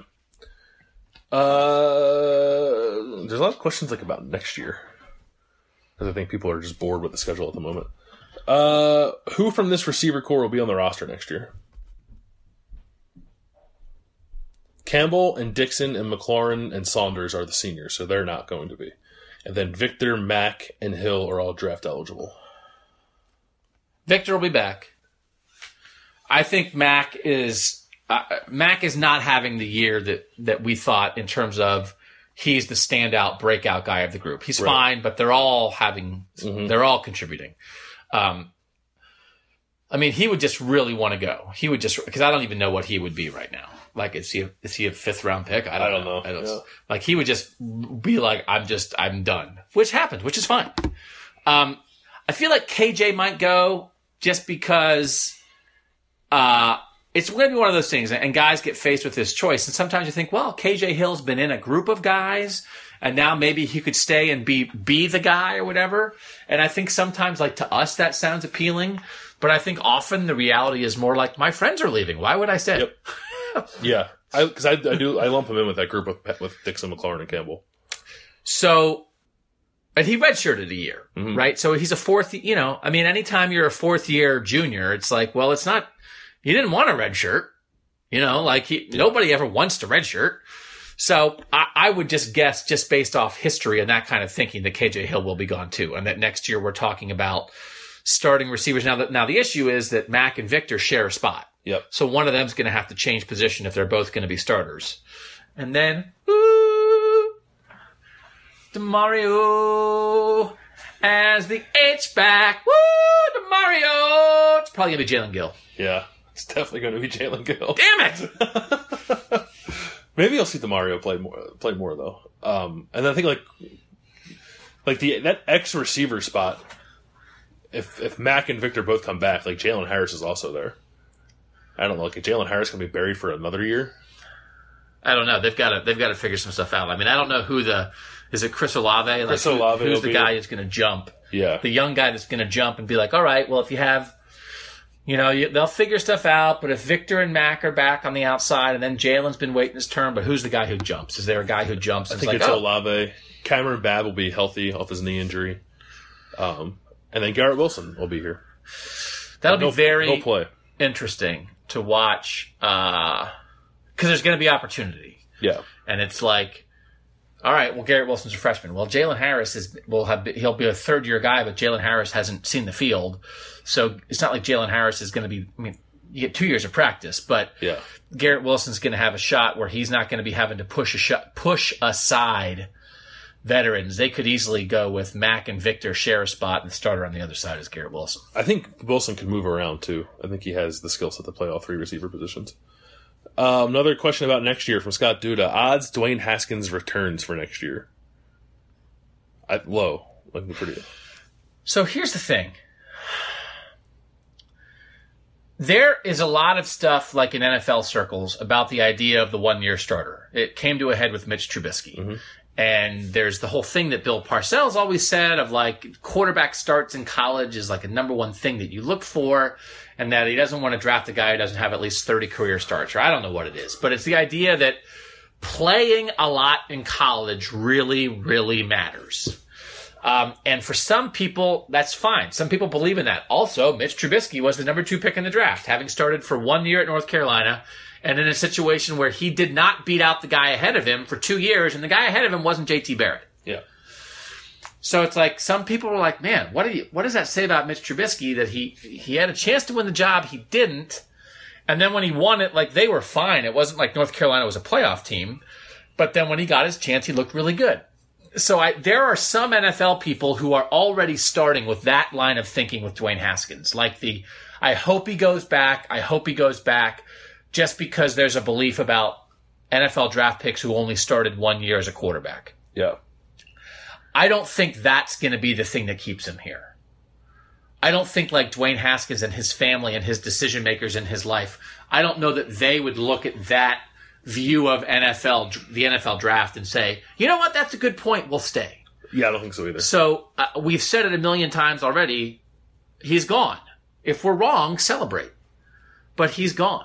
Just because it's not a realistic thing to think about, and then you can start looking at who are the other options, Drew Lock at Missouri and Justin Herbert at Oregon, and people who are in the mix. I don't think he has to be the overall number 1 pick. I don't think he has to be the slam dunk first quarterback off the board to go.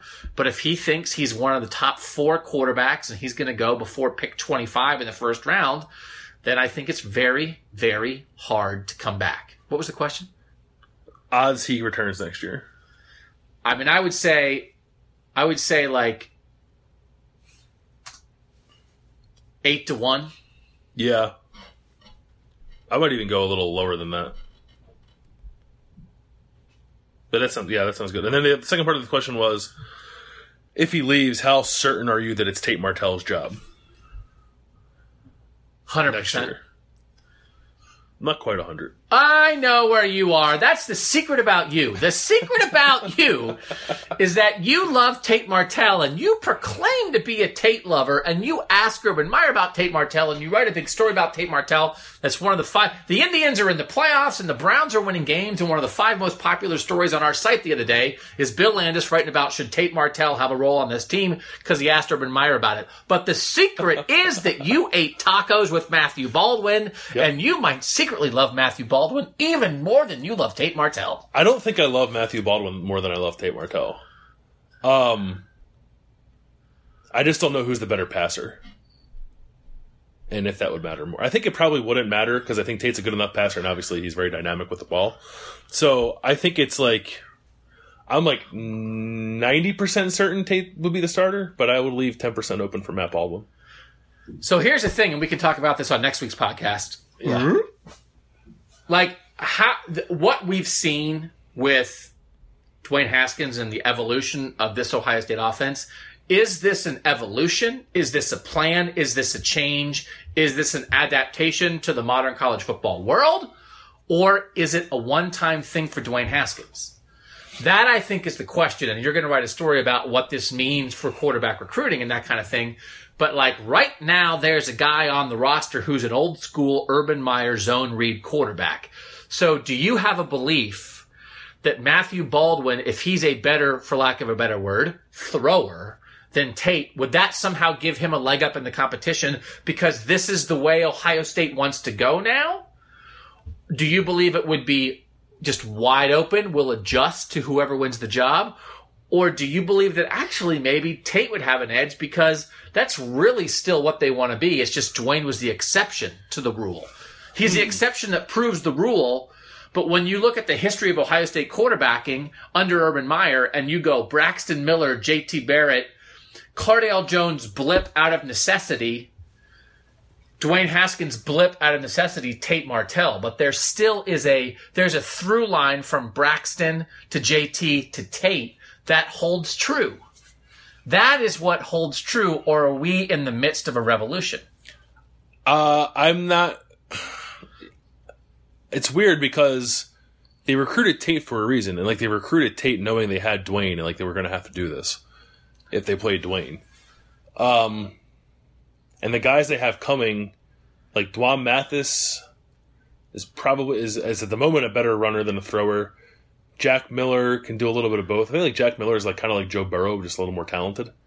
I don't know. I think it's hard to answer. I think I guess it's the lamest answer to give. I think it's just an adaptation to whatever they have. But what they're showing now, and what I think is important that they're showing now, is that if they have a drop back passer, they've shown that they can build an offense around him, and that you don't have to be Tate Martell or JT Barrett to be successful at Ohio State. I think I agree with that, but I think in an open competition between Matthew Baldwin, more of a thrower, Tate Martell, more run skills, I think I'd give the edge based on style of play to Tate. I think I would too. Because I think it's still more what's in Urban's DNA. I don't think he's changing his DNA. I think he's made a smart adaptation to an obvious situation because he's got a rare dude here. But I'm not sure. I don't know that Matthew Baldwin's a rare dude. No offense to Matthew Baldwin. No, I don't know if he is either. It just depends for me, like on where on the throwing spectrum does Tate Martell land? Like I don't know. Clearly, he's not Dwayne, but is he better than JT, or is he even below JT? Like I just don't know. Is he even below Braxton? Like I don't think we know that about him yet. And if the answer is Tate Martell might be the most dangerous quarterback Urban has had with the ball in his hands since Braxton, but he also might be like the worst throwing quarterback he's had here. And I don't mean that as a shot at Tate.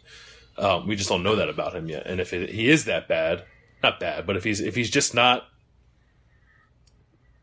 the kind of thrower that they need to compete for championships, then Matt Baldwin has the door open for him. I think I'm just now opening the door in my mind to 2000.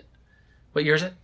2018. 2019 for Ohio State, looking a lot like 2013 for Ohio State. Because you know what worked pretty well in 2013 was a little bit of Braxton and a little bit of Carlos Hyde, and not many people could stop it. Nobody could stop it until 4th and 2 against Michigan State. So if you go back to a world where, listen, they might have better receivers too. We got to throw. Of course we're going to throw. But we're going to put Tate Martell and J.K. Dobbins out there every snap of every offensive play for the whole year. All right, Master Teague, you get a little bit of this. But we're going to, every play, you have to figure out who's getting the ball, Martell or Dobbins, and what you're going to do about it. I love this offense right now. I'm in for that offense too. Yeah, and it's not, I think they can be successful either way. And if like Tate Martell, like we compare them all the time because they're short white guys, but like if Tate Martell is like something close to Trace McSorley, and I don't know if he is or not, but like that's plenty good enough. And he's a better runner. Did you hear longing in Urban's voice at all talking about Trace McSorley? Yeah, he loves those guys. Yeah. Little like slated guys who play with a lot of heart. Yeah, he loves them. Like I feel like if some Penn State assistant had called up Ohio State right now and was like, all right, Urban, we'll trade you Trace McSorley for Dwayne Haskins for the rest of the year. Urban be like, okay. And Ryan Day be like, Urban. Or Urban be like, no, right. No, you're right. No. And it's not that he wants to trade Dwayne Haskins. It's just that there's like the natural part of him would be like, yeah, that sounds... Yeah. And Penn State would call knowing... Penn State recruited Dwayne Haskins. Yeah. He's from Maryland and New Jersey. He is. Doug DeLillo. I feel like I haven't had a DeLillo question in a while. He says, you seem to hear the reason the running game looks pedestrian is that the quarterback run is gone and it takes away a numbers advantage. So why can teams like Wisconsin have a great running success without a running quarterback and OSU can't? Is it strictly O-line related? No. Wisconsin will throw in a fullback and 3 tight ends. Yeah. And Ohio State is trying to run one back running plays out of sets that still have 3 wide receivers on the field, and it's hard. So that's why, like, pro-style teams run without the running quarterback all the time, but they do it because they put extra blockers in the game. And Ohio State, I don't think is going to do that. They've done some 2 tight end stuff, but not a ton of it. They don't have a fullback on the roster. The tight end plays fullback when they do that stuff. That's what it is. It's partly the O-line, but it's also just like different offensive philosophy. You can line up in the I formation and run a dive and be okay, but that's not what they do. And again, what year was it? I mean, Jeff Hireman was like a big athletic guy who could do anything you asked him to do. And there was a stretch there. I can't remember what year it was. There was a stretch there where they just turned Jeff Hireman into a whammer, where he just like lined up in a little H-wing thing, and he just went in the hole and whammed people for like a month. And he was like, oh man, I don't know, it's not really what I want to do, but you still get to go out after the game, so I'm good. And it worked like crazy. I mean, you could see it. So they don't have a whammer like that at the moment, which again is not, but it's just a reality. And like Ruckert's not that. And I think they're obviously they're playing Barry and Farrell, and I think they're looking for stuff, and I think they're searching a little bit for that. I mean, like, to be honest, they're just not going to do it, so there's no sense talking about it. Like when 2 guys in the backfield, you know who could do that? Mike Weber. Yeah. It's like, Mike Weber, you're a fullback now. And we're going to have you on the good news is you're going to play every snap. The bad news is JK is going to get every carry, and you're a lead blocker. And Mike Weber would be like, what? And then he would go out and knock a linebacker on his butt 30 times a game. So, like, that's not going to happen, but it's just, I mean, it's the price you pay for throwing for 435 yards. Yeah. Would you rather have a one-on-one exclusive interview with Tim Beck or Bill Davis?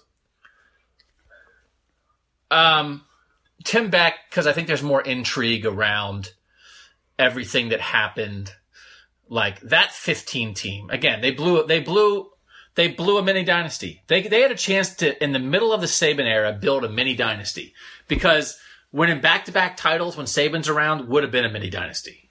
I mean, they would have been looked at in a very different way than they're looked at now. And the way they're looked at now is a team that won a national championship, and then the heart of that team went on and had more guys drafted in the first 3 rounds of the draft than any team ever. Yeah. But they fell short of being what they could have been, and one of the main culprits of why they fell short is Tim Beck. It's not all his fault, but he's at the heart of what went wrong. Tim Beck, Ed Warner, Urban Meyer, and their inability to figure out the quarterback situation in 2015, and all that went into that kept Ohio State from being a team that would have been looked at in a historic way very differently than they're going to be looked at. And to delve into that, I think as much as like, hey, did you guys dance to celebrate good times at Urban's wedding or whatever? Like, what was the party like?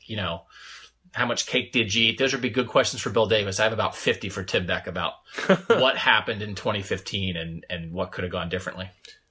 You? Beck, for sure. Because I already know Bill Davis isn't a good coach. I knew that when they hired him. Birds. And every other NFL team he was on. He was never good. Anyway, we talked about this a little bit. Tobin Howard asked, on a scale of 1 to 10, why is it that I think Doug would say it's an 11, that getting the H-back involved in the running game would only help diversify the attack? And then he said, since Paris isn't suited for it, which is wrong, could you use McCall? And he says, thanks, I'll hang up and listen. Because that's right. Because I do think it's an 11. I think it's I agree that's an 11. Like Paris Campbell's a running back. He's played very well as a receiver this year. Like he's still a running back. I think he could be really good if he handed the ball off to him. Yeah. And so, like, there's a reason. It makes me wonder. Like, there's a reason they're not doing it. It's not like they haven't thought of it. There's a reason. They did it once. They put Campbell in the backfield against, was it Penn State? They put him back there. Like, they handed the ball off to him once and then had him block the other time. Yeah, that's awful, though. Yeah. I don't want that. Yeah. But, I mean, there's a reason they're not running 8 jet sweeps a game. Right? Because they could. I don't know what the reason is. But there must be a reason. The reason is not they forgot or they didn't think of it. There's a reason. And it might relate to blocking on the edge, their inability of a tight end or an H-back or a receiver to seal something on the edge to give that a chance to work. Mm-hmm. It could relate to that. I don't think it relates to the ability of the person who would be getting the ball. I mean, unless they try it in practice and it's like Paris is awesome at certain things, but he just has trouble getting around the edge or something when you run him sideways on a jet sweep or DeMario or something. I don't know. I love the double H look, which they don't do that much. And it just, now I'm going to sidetrack myself. I'll get back to it in a second. But I love when they have KJ and Paris in the game at the same time. Like the idea to me of like 2 outside receivers, 2 H's on opposite sides. And you can motion either H and run a jet sweep with either H, and then the other H becomes your lead blocker. And you do all. I feel like but they don't do it. So yeah, because everything they want to do, they don't change the personnel packages that much. They have 3 receivers, a tight end, and a running back. When they go 5 wide, the running back and the tight end go wide. You know, they like to keep base, that's their base personnel. Yeah. 3 receivers, obviously, is their base personnel. They like to keep base personnel and change formations based off of that. But I feel like within their base personnel or close enough to it, they could do some things that, to me, jet sweeps with some of these guys would work. And they don't do it. So I don't know. I'll be curious to see if it comes back. Because I think it's obvious they need it, and I don't know what the reason for not using it is either. But like, this is the time of year to start doing that stuff, like to work on some things. Minnesota's not any good. Maybe like Purdue, whatever, is tricky. Then they play Nebraska. Like Nebraska stinks too. So figure some stuff out now, including getting the H-backs more involved in the offense than just catching bubble screens. But do you notice when they do go to an actual 4 wide receivers? Do you notice who comes in every single time? CJ Saunders. He's the 4th. When they go 4 wide and they put 4 receivers in the game, the guy who comes in is CJ Saunders. And how many catches does he have this year? Like 3? But then also, like, if you're going to try to do anything in the run game, now CJ Saunders is blocking. Like, I don't know why they almost never have, they did it a little bit last year. They almost never have Paris and KJ in the game together. No. And CJ Saunders weighs 175 pounds or whatever he does. And so it's like, all right, if you're not throwing to CJ Saunders, now CJ Saunders is supposed to block for somebody. And it's no offense to CJ Saunders. I just have a hard time believing that that's where they are, that's the absolute best way to attack a defense is, okay, we're finally going to put 4 receivers on the field together and CJ Saunders is in the game. He's a good route runner though. This is the last question I had from Twitter. No, it's not.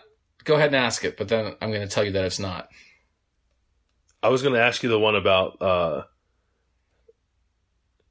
It's from your guy Jay Porkchop. What's the podcast rating going to drop to after 3 months without me? Yeah, what's the bill bump? Yeah, what's the bill bump?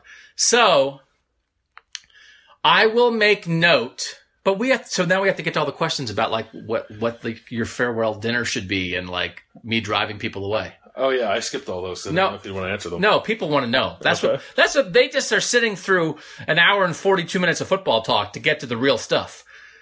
So I swear that I will make note of the podcast rating after. When will I do it?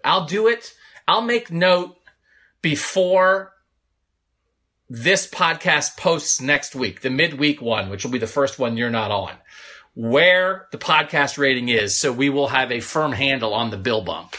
Yeah. Yeah. Yeah. I suspect it will not be that high or that significant. To be honest, there's not a lot of reviews that say I love Doug, but I hate Bill. That's true. Has there even been one of those? I don't think there's even been one of those. No, but those people have to exist. Do they? Maybe. They might not. If you hate me, leave a 5-star review. Yeah. That will be out of the woodwork. Like, oh, now that guy's gone. Yeah. I hate that his Philly vibe. And I hate talking about offensive linemen and Sean Wade and Tate Martell. And Drew Crispin. Now he's gone. Now we can get back just to robots and DeMario McCall and things that matter. So, I'm not saying there's 100 reviews that say we like Bill and we hate Doug, but there's more than 0. And there are 0 that say we love Doug and we hate Bill. So I think it's possible. There's a Bill bump. I think it might be, I don't think we'll go down to like a 2-star. It might be hard for me to hold on to the 5-star. Because the problem is I'm not likable. I disagree with that. I'm amusing, perhaps entertaining or interesting. I'm not particularly likable. I'm not a person that someone would say that I want to go have a beer with that guy because they think, first of all, I don't even like beer. And second of all, I'd just be shouting the whole time and screeching. Maybe if you had a beer that you wouldn't do that though. Bill's gone, and this is a new Black Eye Sock, and I'm going to do the best chance I have to be a nice guy. For someone who doesn't drink, you do a really good drunk voice. I've been drunk. No, I know. I threw donuts out the window one time. Not donut holes. Just whole donuts. Yeah. Oh, man. Go, my permanent record. I don't know. I don't see these, Aren't there ones about, Someone, Michael McCall says, what is Doug doing to drive everyone away like this? Yeah. Well, let's answer that. Because, like, next week I can answer that myself. So what's your answer to what I do to drive people away? Because I've got to be honest. I've worked with 4 people on this beat. And none of them are still on it. So I don't know if that's, I don't know what that is. Now it's been over a period of time, but I was the longest, right? Yeah. Because Zach was only a year. Zach Meisel, God, he hit that escape hatch as soon as possible. He was like, get me back to Cleveland. And Ari was 3? Ari was 13, 14, 15, 16. Yeah. Right? Uh-huh.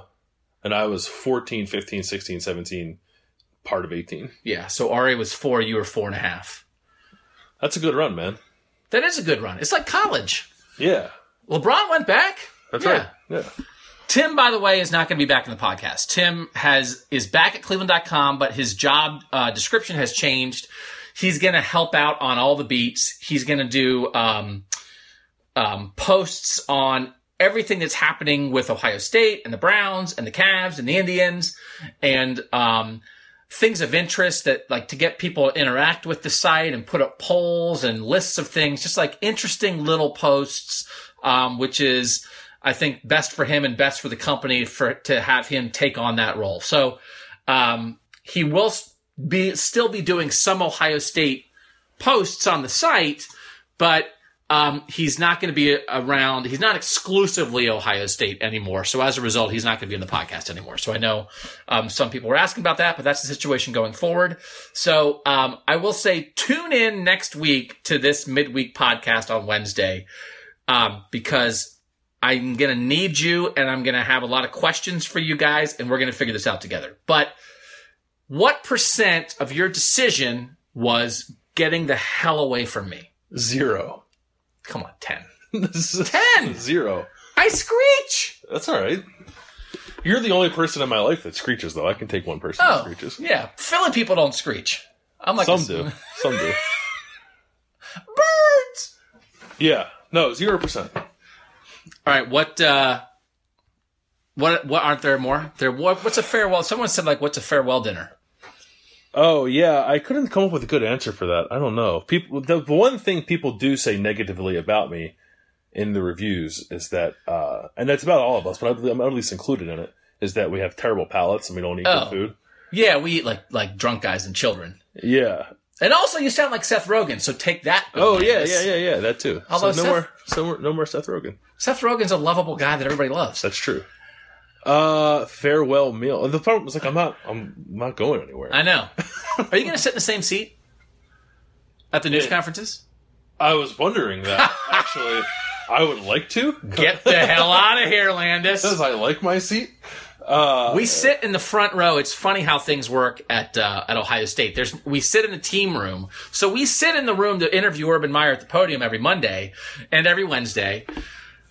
That's where they have their team meetings. So they're flipped down. They're like movie seats. They're very nice. They have a little desk that flips up so players can take notes. We can put our computers on those seats. And over time, it has just been established that you have a seat there. Mm-hmm.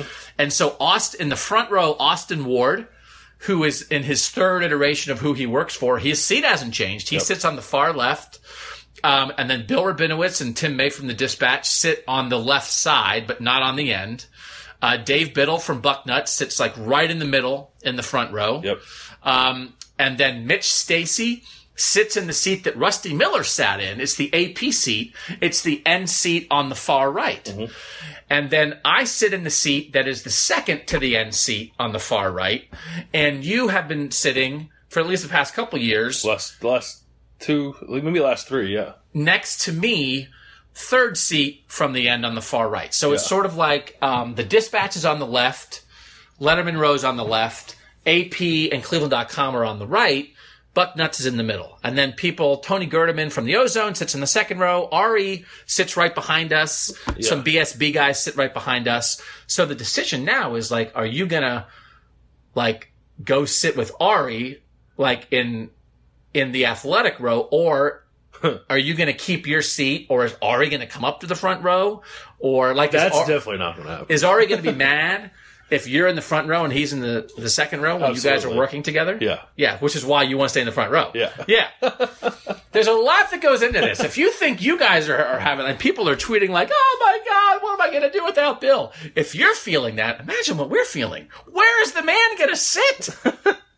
My farewell meal would be McDonald's because that's where we always work. Yeah. But it's not really a farewell meal because, like, I'm still going to go to McDonald's to work and you're still going to be at McDonald's working. Yes. We see Ari there all the time. So yeah. It's not really going to be any different except that, like, you and I won't talk about what we're writing about. And we still eat wings with Ari. Yeah. So it would be either McDonald's or Roosters, depending if we were more interested in working or more interested in eating. No offense to McDonald's, but we're really there for the Wi-Fi and the free drinks. Yeah. Although they've redone that McDonald's, it's lovely. They took out all the Ohio State memorabilia, which I always was going to write a story on and never wrote about. So the farewell meal is he's not going anywhere, so he doesn't get anything. Yeah, nothing. Yeah. Is there anything else? Any more questions? No. Somebody tried to talk me out of leaving. Did it work? By saying they weren't going to subscribe, which I thought was funny. It's too late. It's too late. Yeah. So you're saying you want to stay, but you have to go. Is that what you mean by that? Okay, so listen. So here's the deal. So what do you think? Do you think people will still listen to Buckeye Talk? Yeah, I think they should, but I think they will.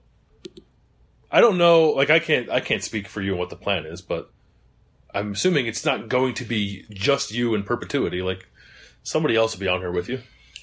And I think that person, whoever it is, will be good. Yeah, so you guys know Cleveland.com is planning to hire Bill's replacement. We're in the process of that. We're talking to really good people.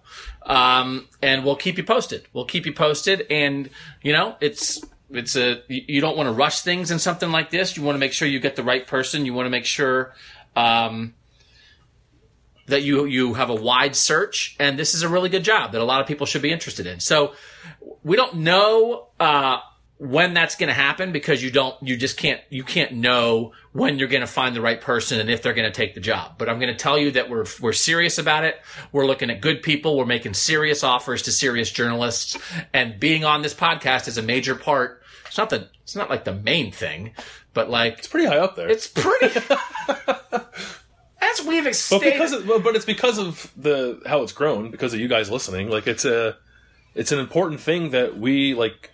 it matters to the business of Cleveland.com now, and that's because you guys listen to it. And it's funny that it started off of like me and you and Ari sort of like sitting in his apartment, and we were talking about it. Like, I think you were very interested in us having a podcast, right? Yeah. And then we had a meeting, and it was like, let's do podcasts. But we had already sort of started, like, we're at a very different place with podcasts at Cleveland.com. But you sort of helped push us and say, like, let's do this. Yeah. And we just started off. I know it's funny when you look at the iTunes reviews, it still pops up for me like the oldest. Oh, yeah. Yeah. And the very first review is like, I'd listen to you guys, but your sound quality is so awful. Yeah. And it was like, we would sit in Ari's apartment and there were trucks outside. We also had that microphone that we thought 3 people could talk into, but it wasn't possible. Yeah. And we were like, should we all sit under a blanket in Ari's apartment? Yeah. You could hear our skin sticking to his leather furniture. So we're still talking into a cell phone, and my basement still smells like farts. But we've come a long way. We've come a long way from our humble beginnings. And we're regularly rated in the top 20 for college and high school sports podcasts on iTunes. And there's some really like big time famous podcasts on there. There's a lot of other local ones too. There's like a Texas A&M podcast or a Michigan podcast because we know there are passionate individual fan bases out there. But we're ranked highest among Ohio State podcasts on iTunes, whatever that means. And there are other Ohio State podcasts on there. We're always the highest one. Yeah. So we take this. It's one of those things that we don't take it seriously, but we do take it seriously. We care about it without taking it seriously. Yeah. Yeah. It might sound like we're pulling it out of our butts every week, and we are, but it's with a plan. And the plan is to entertain. Perhaps inform. Yeah. No, I'm not excited. I'm actually very sad to be leaving, especially leaving the podcast. But I am happy now that I can listen to Buckeye Talk without feeling like the most vain person in the world listening to my own podcast. Oh, yeah. Yeah, well, just so you know, if you ever felt that in the past, you were only the second most vain person in the world. Okay. Because I go to Cleveland usually at least once a week, and I just cruise down I-71 listening to myself scream out of the radio, and I am the happiest boy in Ohio. So I'll tell you, I love Buckeye Talk. I give it 5 stars. So listen, so we're going to keep going. If you've listened in the past, please stick with us, and I'm going to turn to you guys to help figure out exactly what we want to do. And in the end, we're going to get to a place where it is a multi-person podcast talking about Ohio State football and food. So, like, that's not going to change. What's going to change is that Bill Landis isn't going to be here, and he's really, really, really good at this. So I will miss Bill immensely, but this is how life works. Life goes on. Nobody is irreplaceable. I'm not irreplaceable. Bill's not irreplaceable. You've got to find the next Bill Landis, and that's what we're going to try to do. Find someone who's just go find Seth Rogen. Yeah. I wonder, all these actors and stuff now want to do sports and stuff. Yeah. Michael Rappaport. Sure. If Michael Rappaport has a sports podcast, Seth Rogen would co-host Buckeye Talk. So Bill is an excellent reporter. He's an excellent writer. He's excellent on this podcast because he's an excellent dude, and he's been an excellent coworker, and I'm really sad to see him go. But I'm also excited for Bill and what is next in his career, and I know there are big things ahead. So, Bill, because I think we're gonna do the post-game podcast on Saturday after the noon kickoff against Minnesota. But really, this is Buckeye Talk. That's just going to be like, oh, what did you think of PJ Fleck's play call on 3rd and 11 or whatever? Right. So I think this really is the time to say goodbye. Is there anything else that you want to say to the listeners of Buckeye Talk? Just thank you for listening and helping us grow this thing the way we did. I didn't know. We did the one in Ari's house, the first one we did. I was like, oh, maybe this will work, maybe this won't. It had a bad name. It was literally called The Bad Podcast. Yeah, that was a bad name. But it's been really awesome to see what this has become. And it'll continue to grow. I don't have any doubt about that. Maybe I'll start a competing podcast. I'm just kidding. I don't know if I will or not. Well, I don't know if I will or not, but that was a joke. No, but just thank you to everybody who's listened and helped us make this what it is. Keep listening to this. It'll be good no matter who Doug gets. It'll be good with Doug by himself.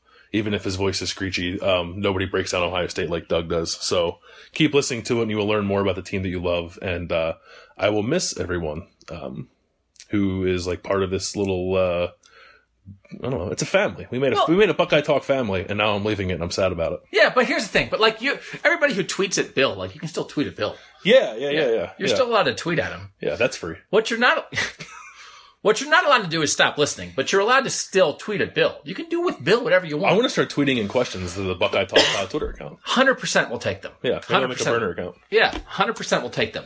So, but you, the hardcore listeners, you may be hearing from me. Because the people who really are the most interactive with us, are the most involved with us, have great questions every week. You hear their names. I'm going to reach out to you guys because I want your input on where we go forward and how we go forward on Buckeye Talk. But the bottom line is it's not going anywhere. But it's going to be like the Green Bay Packers, a podcast. Like, don't the people of Green Bay, like, have part ownership of the team? Yeah. Like, not actually, but they all have certificates saying they do. I'll send you a certificate. Yeah. It's completely worthless, but I'll send anybody a certificate who wants one as a co-owner of Buckeye Talk, because truly, you guys are the co-owners of this. So, thanks to all of you for listening. This will be a new iteration of Buckeye Talk going forward, but I can promise you it's still going to be interesting and fun, and about Ohio State football and about some crazy other stuff too. But we certainly will miss Bill Landis, and we wish him nothing but the best in his new gig at The Athletic. And we are eminently grateful for his time here at Cleveland.com. Ari and I still remember we were driving in 2014 to the Navy game in Baltimore, and we were meeting this guy like in a Walmart parking lot somewhere in Cambridge. In where? In Ohio? Cambridge, Ohio. Like, because you were coming down from Cleveland, and it's like, this is the new guy on the beat. Yeah. And it was Landis. How about that? You drive into a Walmart parking lot, and you don't know what you're getting, and it's a Landis. That's the best thing I ever got at Walmart. They should put you on a commercial. And like, you know how these other commercials where the prices would get lower, like at Walmart? Yeah. Not you. The rollback, yeah. No rollback for Landis. Price goes up on Landis. We got Landis at a bargain, and we're grateful to have him. So, Bill Landis, good luck to you. Thank you. And when we end this podcast, you're still going to be in that chair, and I'm going to be in this chair, and we're not going to have gone anywhere. Correct. And then we're going to cover this team together for 3 more days and then go to the game Saturday. So, this is a goodbye for you guys. Stick with Bill at his new gig. Stick with Buckeye Talk. Thanks to you guys for everything you've done for us. For Bill Landis, I'm Doug Lesmerises. And that was Buckeye Talk.